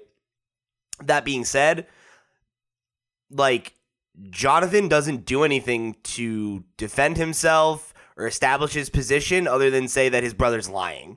He's twisting our history together to serve his own needs, right? Well, like, that, I don't buy that, because in what way is this serving his own needs? Is him coming to Twitter and taking this pot shot at his brother, if it was true, going to get him a job? No. Is it going to help his book that Image didn't publish get published? No. Like, if anything, all it would do would be to hurt him. And he doesn't even position it that way. It's not even like, you know, oh, like, my brother is lying and he's using this to attack me because we had some personal disagreement and here's my side of the story. He literally just calls his brother a liar and says, I hope that I love him and I hope we can patch it up someday. And it's like, that's not like enough for me, man. Like, he's making some pretty serious accusations and you're not even trying to give any explanation as to your side of things. So what am I supposed to do? You know, who am I supposed to believe? The person who took professional risk by, you know, attacking his brother who has some clout and who people respect? For what, to what end? These are always shitty situations, and I'll similar to Pete, I'll side with the accuser on this, just because he didn't say anything. It was a tweet. Like, the president tweets more than that and whatever bullshit, right? Like, but I don't know. It's definitely something that I definitely hope that they work out and that they come to at least some sort of, if not agreement, at least some sort of settlement, so that there's something for Joshua to get out of it. Because if those accusations are true from a creative perspective, you know, that's also money in his pocket that could be affected, and or it has been affected, and so hopefully, while his brother thrives, right. So like, hopefully, you know, those things are worked out, and he leaves in a better, hopefully, situation. Yeah, shit sucks, dudes. Thanks, Phil. So profound, Phil. I'll do my part. I don't know about this. You know, I feel like we oversell Phil's credit a little much, huh? He basically plots this thing. Mm-hmm. And he definitely pushes you around in conventions, Marco. Mm-hmm. Such a diva. Mm-hmm. So, Sean, sorry, you were trying to make a serious point. Okay, so we heard from Joshua earlier this year about the situation with American Asian, right?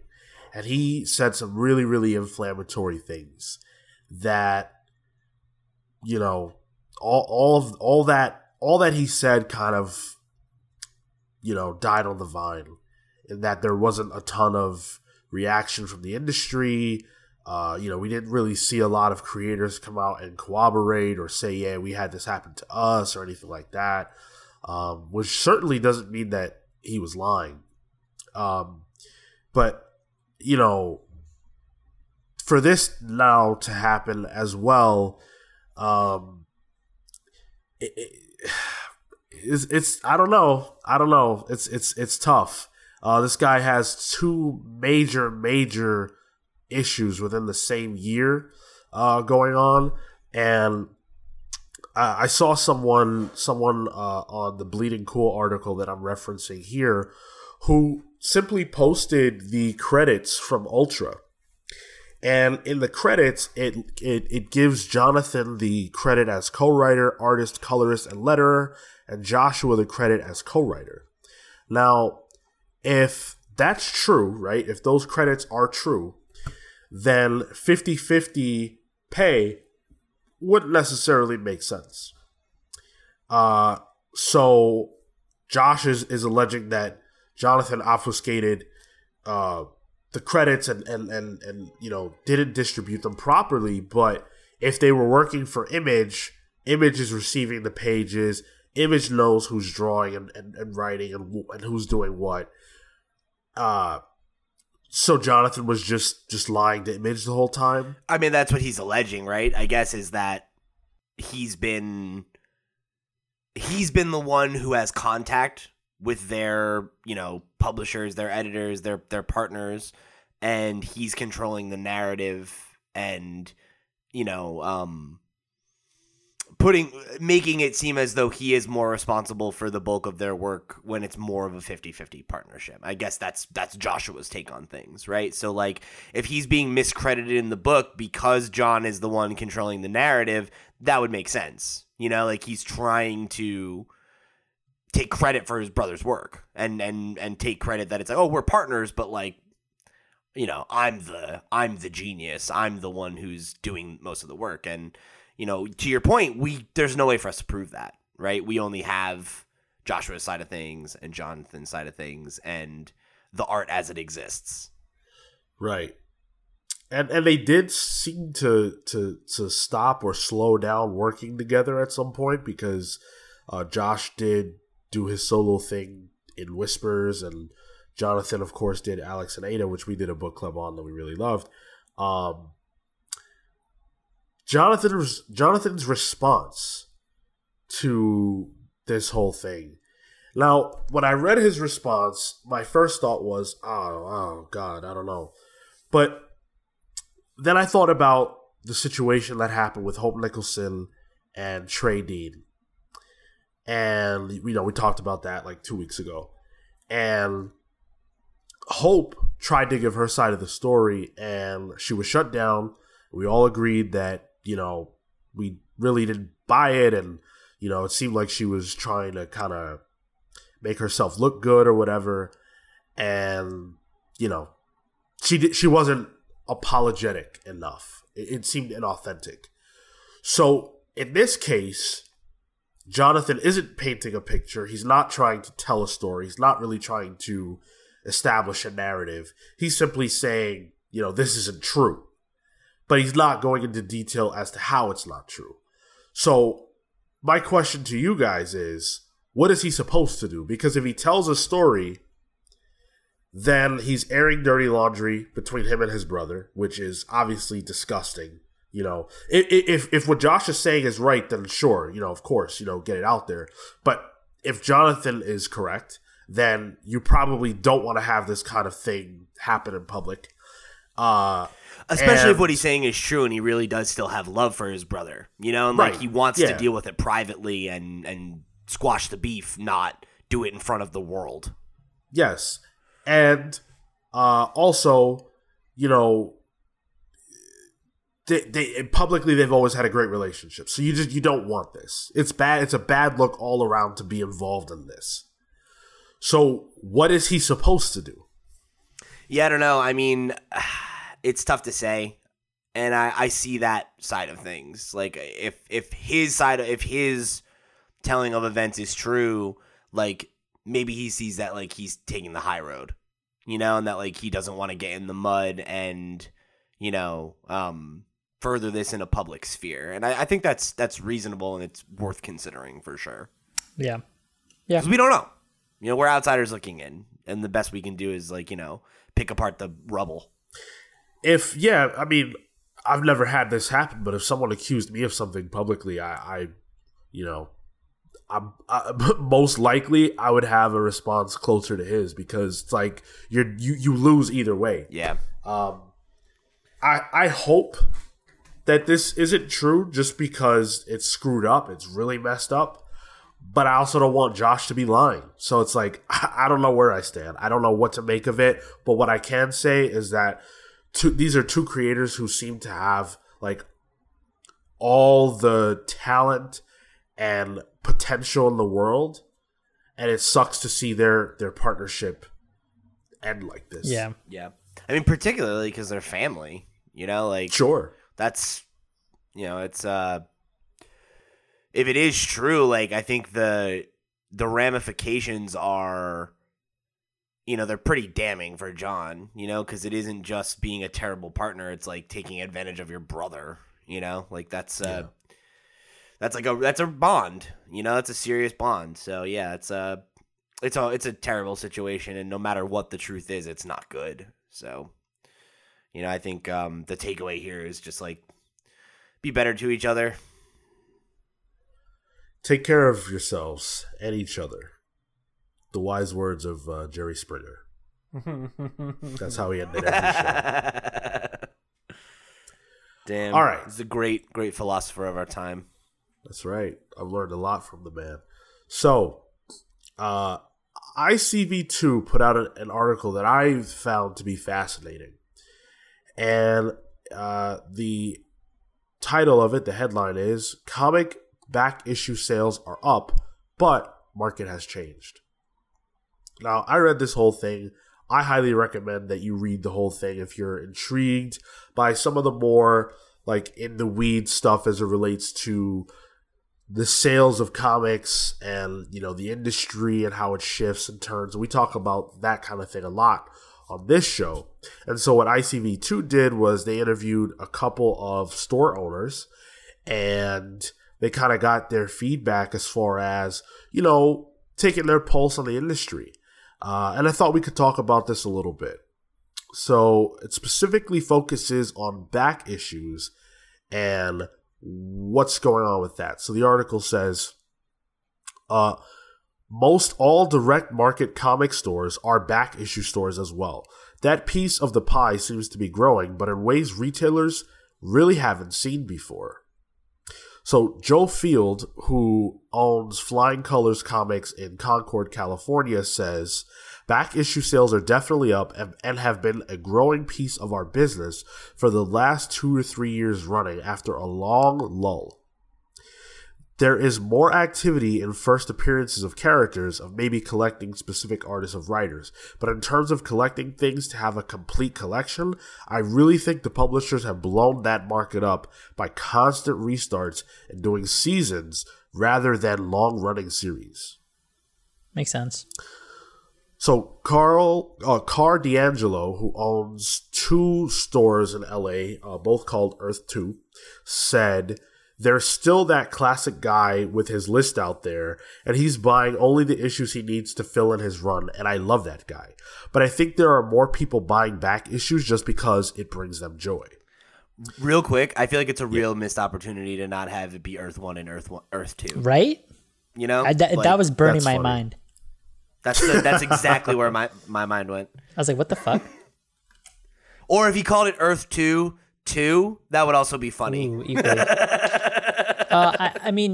I feel like maybe I fit in that category of just like digging for back issues because it's a fun way to discover something that's outside of the norm.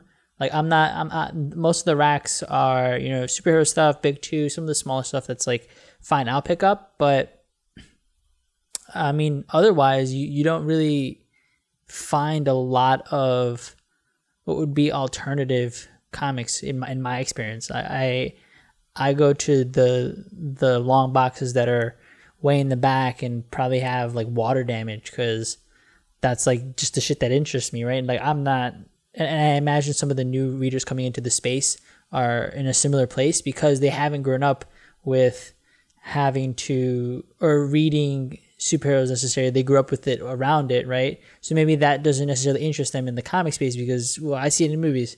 That's just an assumption, but I feel like that's where I come at it from a lot of the time. And I think that if there's a market enough for me, there has to be a market enough for everyone else. And I feel like that gets affirmed in places like SPX, where you specifically look for places outside of that norm.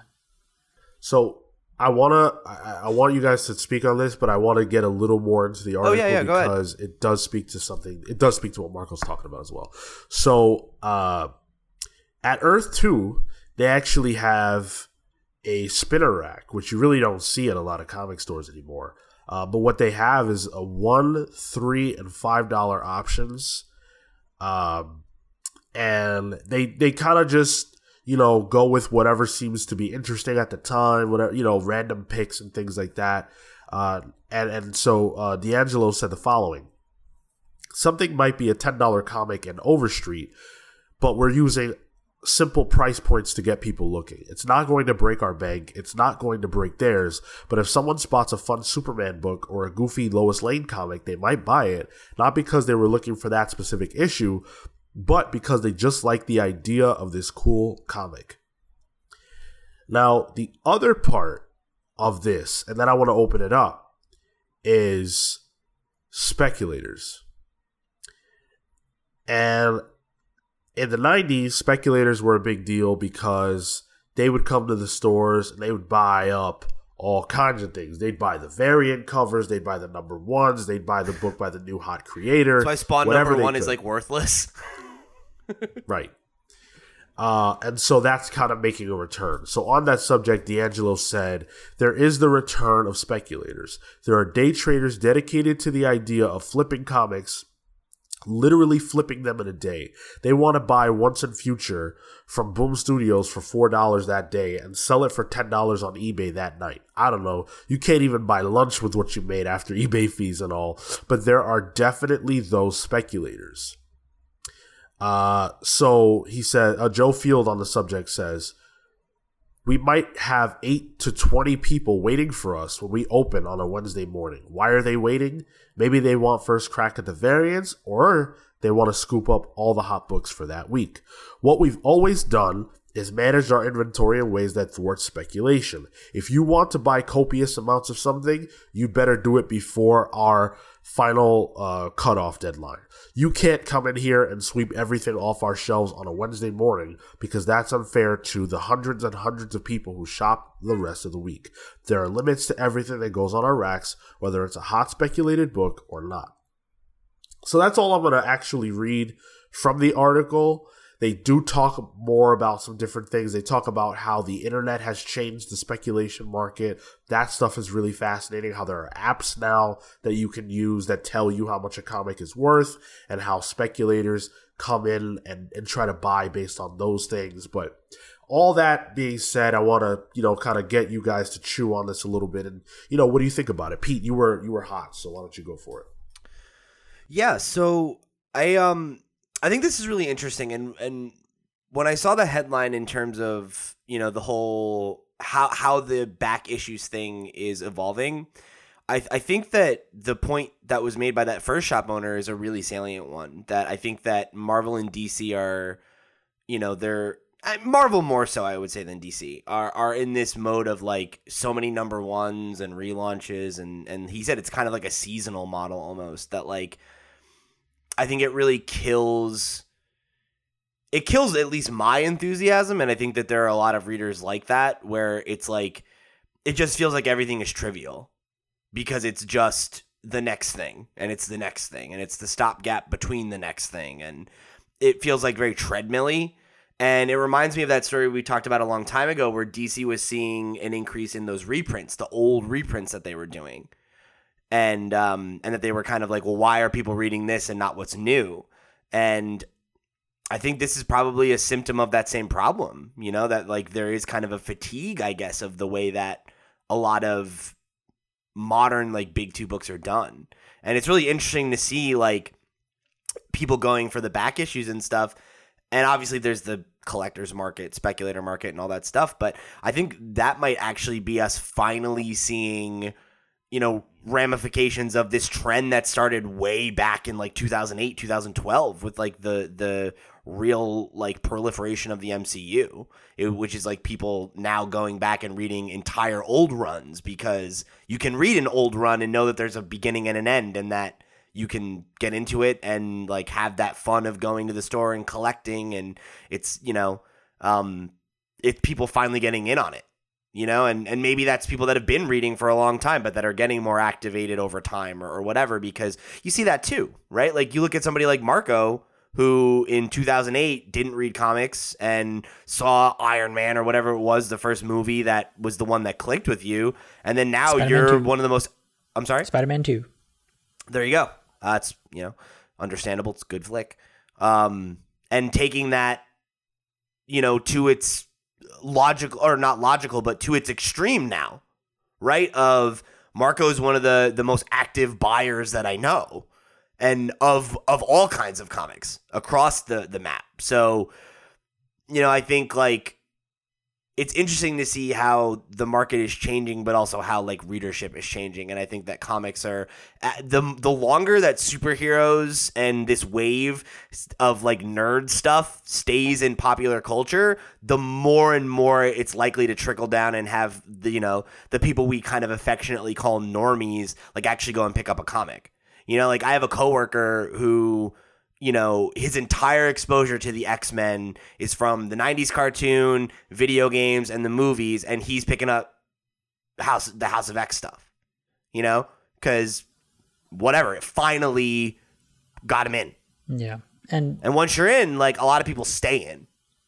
And I think to the point of like how the relaunches affect those number ones, though when you have like Captain Marvel, for example, we had to really tell listeners or even ourselves which run we had to read of Captain Marvel of 2015 because there were two so funny. Right? Like, but if you think of it that way, right, and if you just compare it to what people would assume us like stocks would be, which is just because you have less demand for a certain stock, you can it fluctuates its prices, right? But that's not happening here because not only do you have varying prices in that fluctuation, but then you have different versions of the same fluctuating thing, and it just makes for a model that isn't viable anymore in the current distribution cycles. Like it's because they're consistently pumped out, none of those books have value inherently. So you have to. And I guess it was a good thing we had Tyler on for this episode because you can kind of see how his model differs in the way that it builds hype around books and the way that it potentially distributes in a 2-week window versus every month having to hype up people for, you know, House of X, Powers of X. Like that, you don't need that because it comes in like this larger wave that maybe you can pick up stragglers that wouldn't be lost over diminishing returns anyway. Yeah. Not to mention, you know, I think what you're saying there, Marco, it ties into that those end of the year reports that we always like to look at, and we've seen year over year that the graphic novel, you know, the collected volume market is increasing, you know, and that people are buying more comics at bookstores. And I think it speaks to new readers who don't care about the old way comics were consumed. And also, I think just changing tides, like changing ways that people consume media. And I think it seems pretty clear that a lot of people would prefer to read a complete story or to have a complete story they can read at their own pace rather than a month-to-month thing. Because even like a great example is like Marco and I have talked about how like books like Saga, right? Where like we buy it every month, but we kind of wait to read it. Yep. Because like I've been reading it for like what 6 fucking years or something. Something like Like I that. don't even know at this point. Like forever. And how do you keep something that comes out once a month? And in Saga's case, maybe because sometimes it goes away for a year or half a year or whatever. And like, how do you keep that in the consciousness? How do you get people to keep showing up for that? And you compare that to something like The Mandalorian right now, which is like the hot, pop culture thing everyone's talking about, and it's weekly and it's an event, and you look at Wave Blue World and like the way that they're doing it, and they're trying to adopt that more weekly model. And we talked about how the weekly model helped us stay interested in House and Powers. Right. So like, yeah. I think there's a lot to be said about the growing pains of how comics are distributed, and the fact that like there are people that want to read comics that like just don't because it's hard, and it's confusing, or like they lose interest because it's not how they're used to consuming media. And like it's interesting to see not only that there are like publishers like Wave Blue and Image and whoever who are being more experimental and looking at different distribution models, but that even for like the big two and stuff, like there are customers who are foregoing buying things when they're new and getting them in the aftermarket because they want to consume them how they want to consume them. Right. And yes, we have to meet the people where they want to consume the things, not try to fit them back into some adherence that's been around Right. because it's just been around that way. Yeah, and be like, well, we're the only game in town, so this is how you get it. Because Right. at this point, people will be like, well, fuck it, I just won't read comics. Yeah. There's so much more. Yeah, unfortunately, though, I wouldn't say that OGNs have been terribly successful for the big two. But No. but not for the big two, but for the category. For the category of comics, it's seen the greatest increase just generally. Yeah, but I wasn't allowed to finish what I was saying.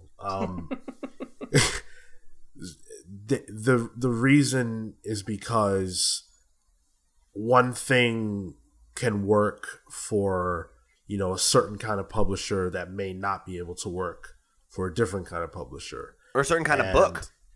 Yeah, and at Marvel or DC, their books are more tied into other books.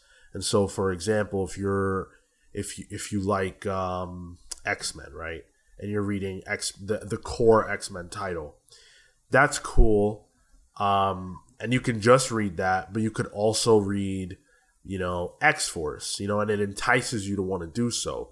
And so, if you're the kind of reader who likes that and wants that weekly experience, you are being offered that over there.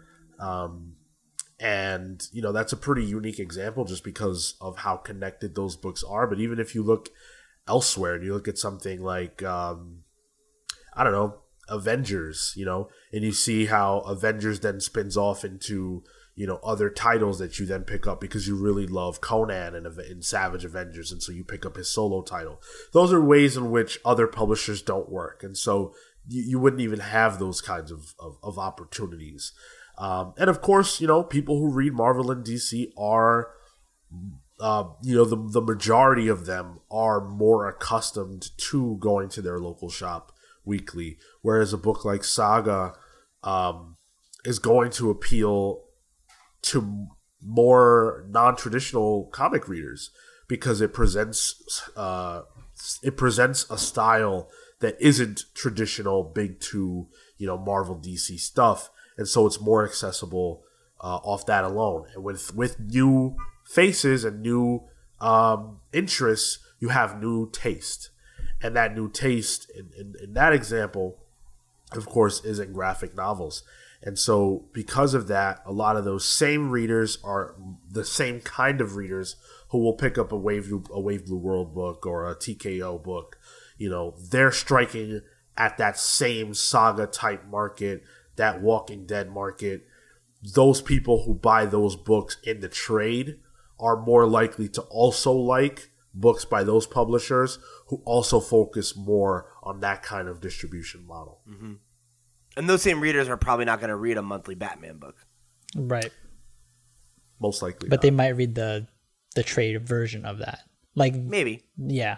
Like making it so that you can cater to either one, I think, is probably the best direction. Just looking forward for any sort of publishing house, because I feel like you can tie stories together at a weekly or at a graphic novel level.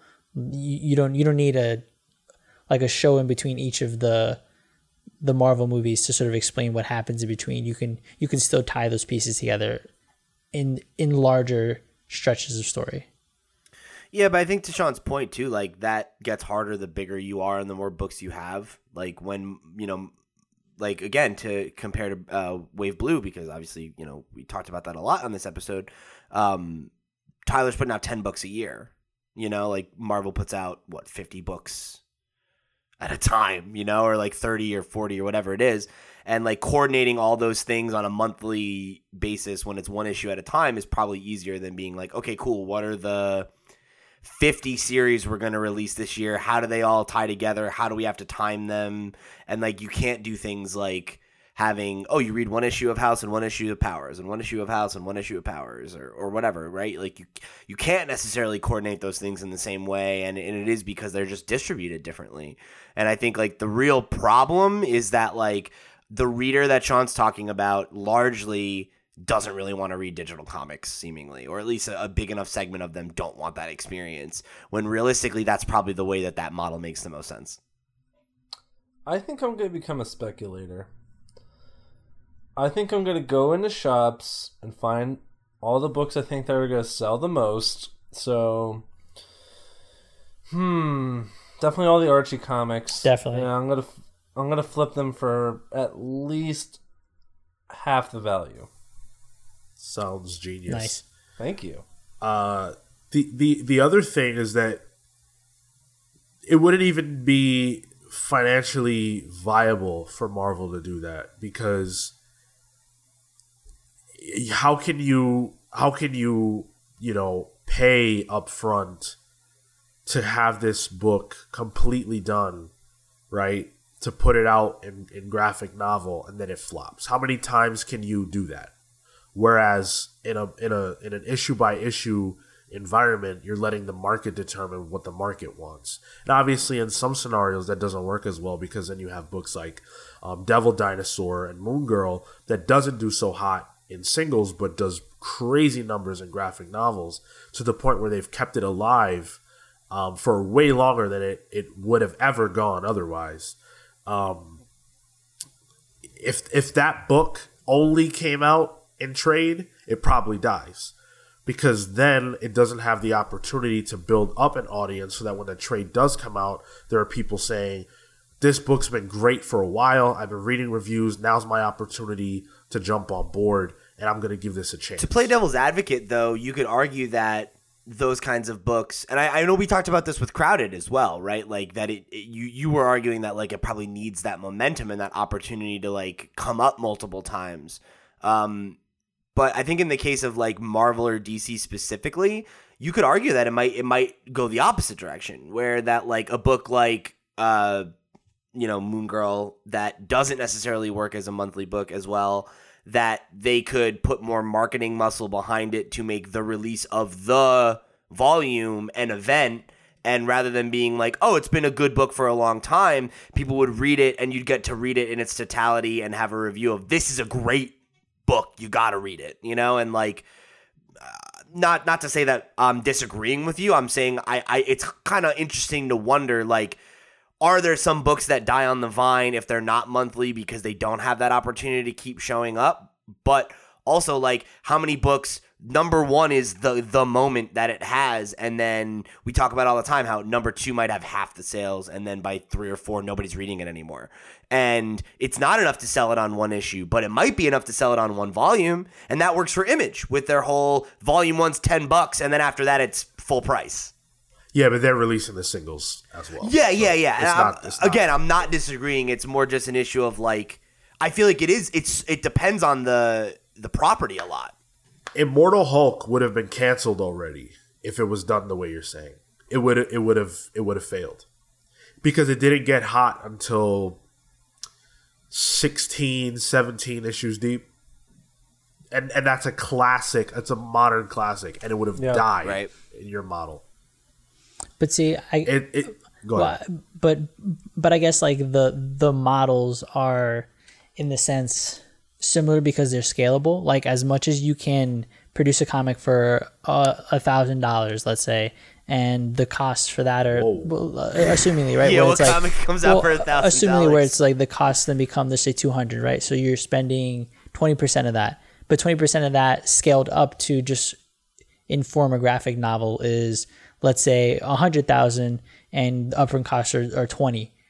The scalability affects it to the extent that you can do either one on any level because the production funnel is the same, but to your point on whether or not you could do that with something like an Immortal Hulk or Devil Dinosaur, like, it's as much as you extend that length of time, you're probably diminishing your value more so than you would if you had it collected, seen the reception up front for the graphic novel of that collected story, and then residually be able to, like, you'll see that same diminishing curve, but that's not to say that just because it didn't do well until a certain length in the run doesn't mean that that first arc wouldn't have gotten canceled as a single issue.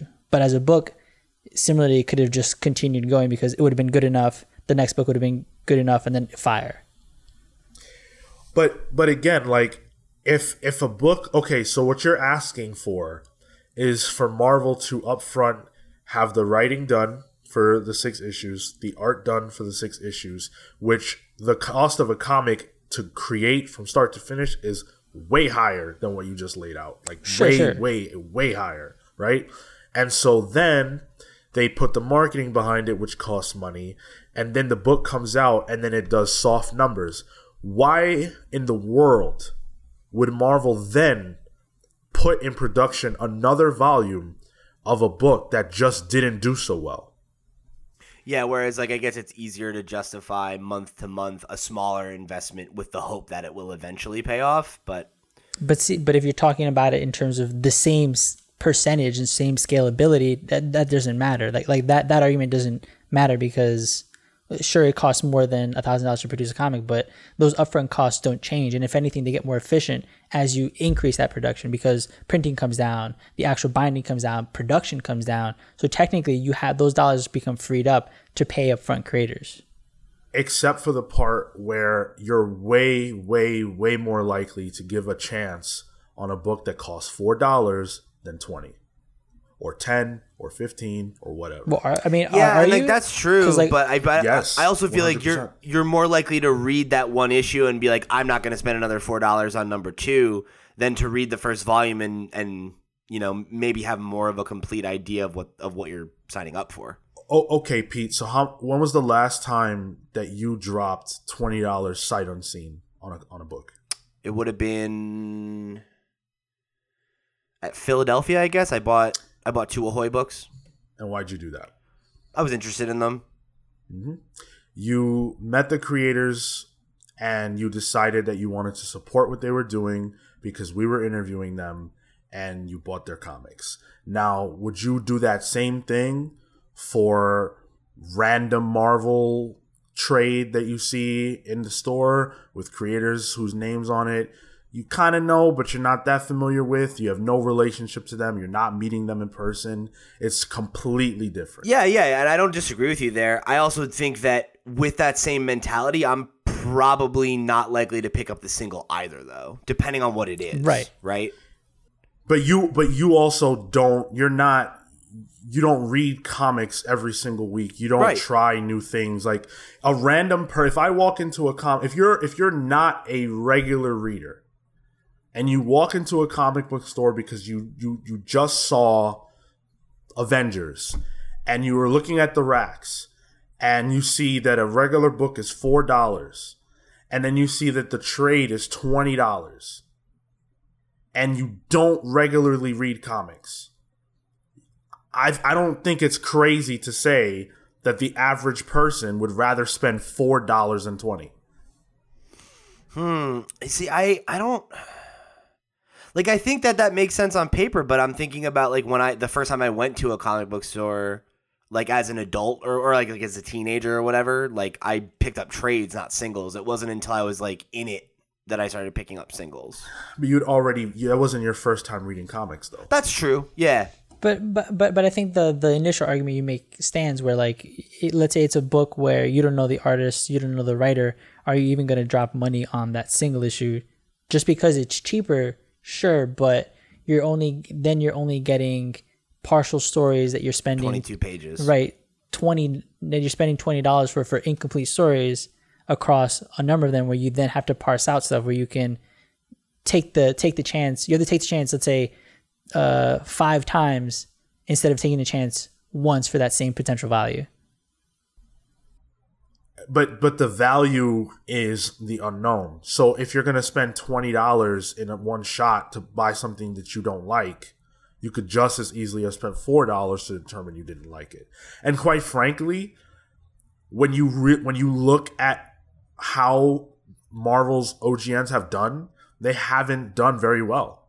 They're like, this is not even me just, take guesswork. This is like what it is. Right. They just haven't performed because people don't want that. Well, the people who are already subscribers to that, because again, the category as a whole has seen that increase. So that's just to say, in that vacuum, yes, but outside of it, you're seeing that that's where you see the largest potential for an increase in market value. Why wouldn't you immediately look to invest and look to find ways to assimilate to what people want to be catered to? But they did, and it didn't work. But they aren't continuing to do it. Because it didn't work. But it's not continuing to work. Like, you can't do it for 3-5 years and then give up on it. You have to do that 10-15 years to start up. Because you have to shift to your point, you have to shift the entirety of the focuses and how that's distributed and how the storylines are then built out in order to accommodate these different or would be different ways to distribute the same content. You're asking for them to make a seismic shift in the way that they produce for their future based off of what they could potentially be seeing the most income, but based on something that has never worked for them. That I don't know how you could think that would make sense for Marvel to do. Honestly, like, I understand why you might think that for like other companies, but not Marvel or DC. It's really hard for me to grasp why you if Marvel and DC, the only way that they distribute is weekly, then the only way you can get books is weekly. If the only way they distribute is monthly in graphic novel format, the only way you can get those books are monthly in graphic novel format. It's probably worth pointing out that like DC's had more success than Marvel has too. Sure. DC has had more success than Marvel has with their graphic novel stuff, and a lot of that stuff has been really good, but it still hasn't been like overwhelming. Yeah, it's not like the new backbone of the business. Yeah, like they've done solid numbers, they've been strong books, but I really don't think that they could it's just such an insanely massive shift. Like, you're not even considering the fact that you would lose readers like that. There are people who would just stop buying. I'm 100% considering them. But then how could you think that this would be the way to go? I guess he's suggesting like it's short-term sacrifices for long-term, right. Returns, those are people who've been buying it because that's the model that's always been, not the model that it could be or is needed or is. Phil, do you have a legitimate opinion on this?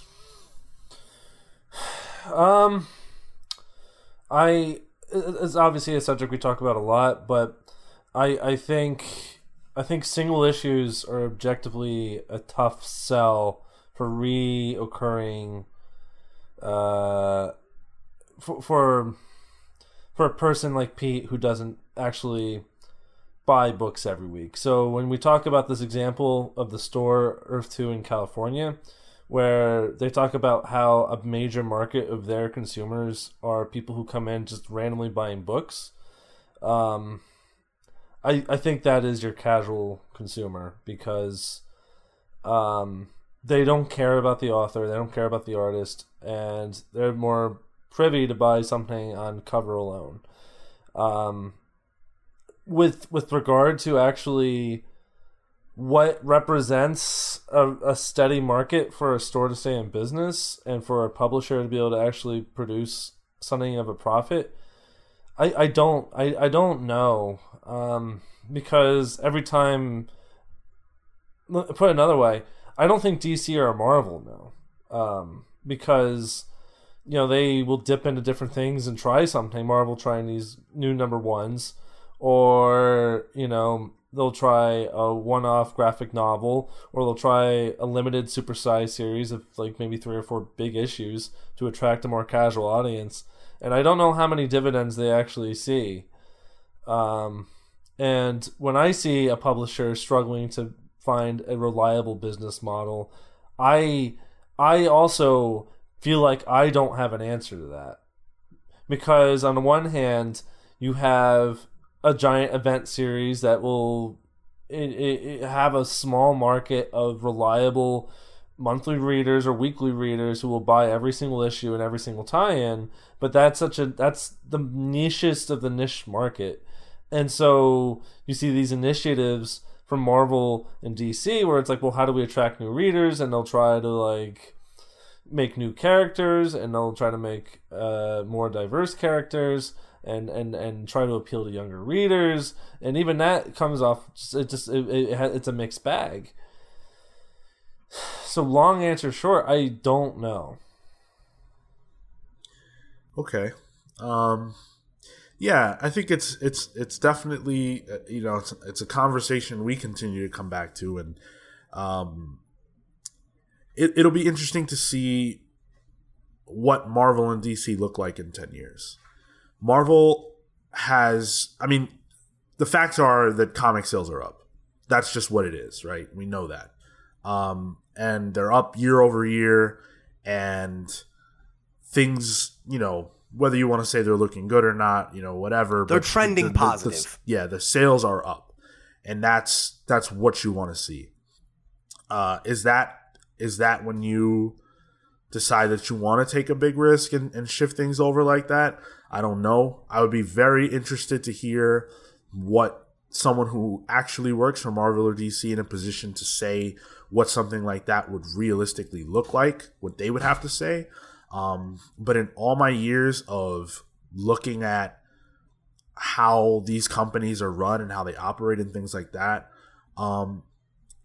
I would be shocked beyond belief if a graphic novel only model was something that they would even consider, and even more shocked if it were to work.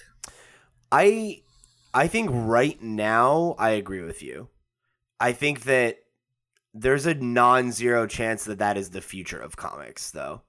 And I don't mean graphic novel only, but I think that there's a very, very realistic chance that eventually the way to read your books weekly or monthly will be digitally. And if you want to read them in a physical capacity, that you'll wait for trades. And I don't think I don't know that that's 5 years from now. I don't know that that's 10 years from now.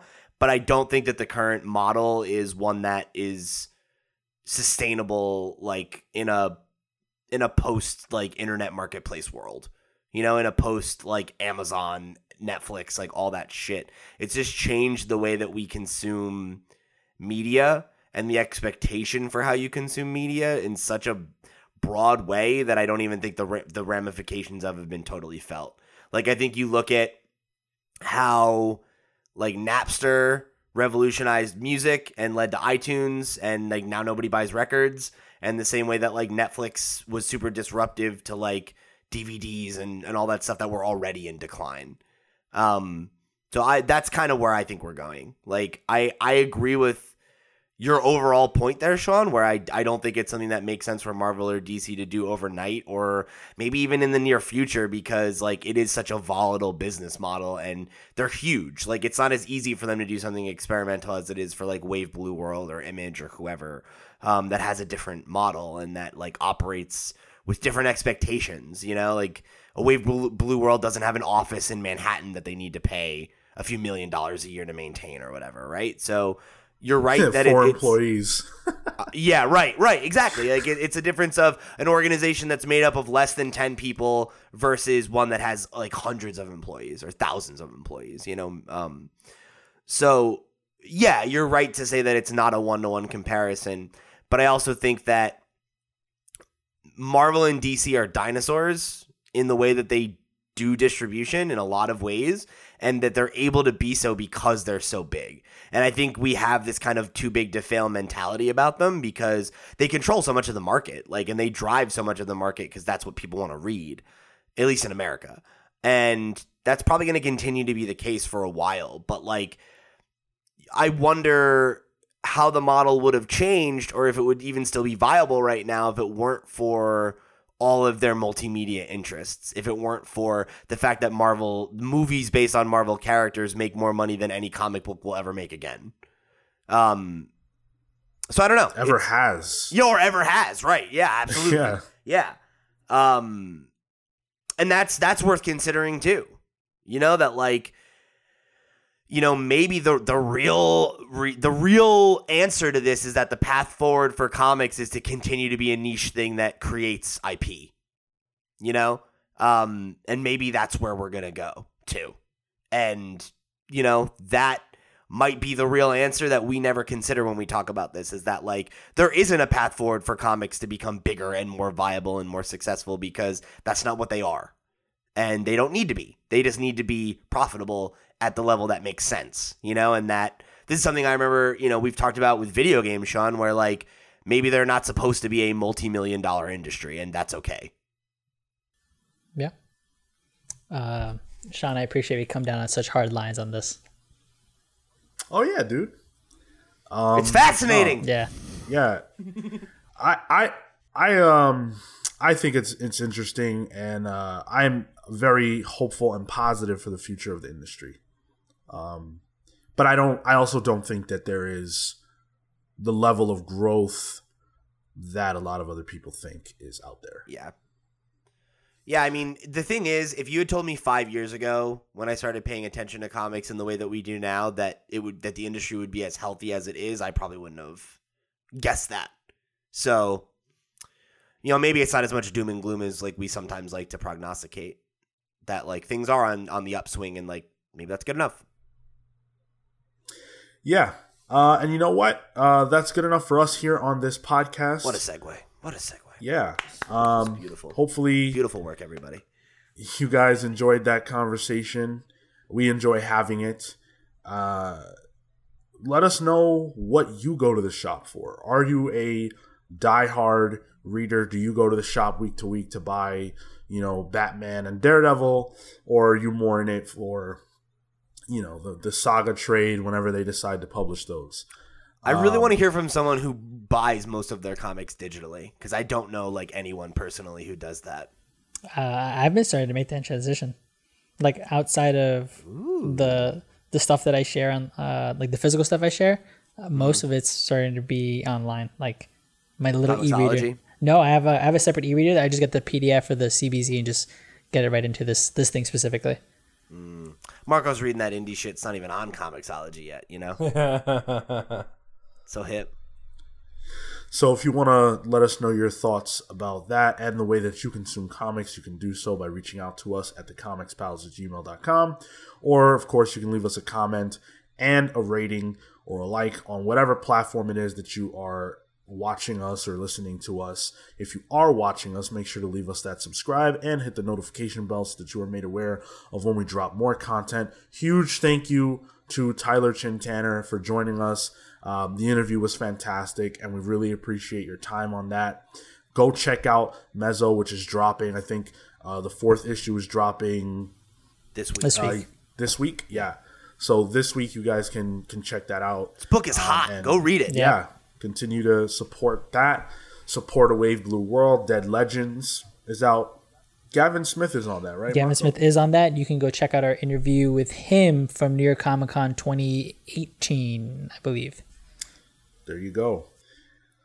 And of course, listen to our book clubs. We've got a ton of different book clubs out there for you guys, including Secret Wars, including Alex Nader, which we talked about here, including Infinity, including. There are so many.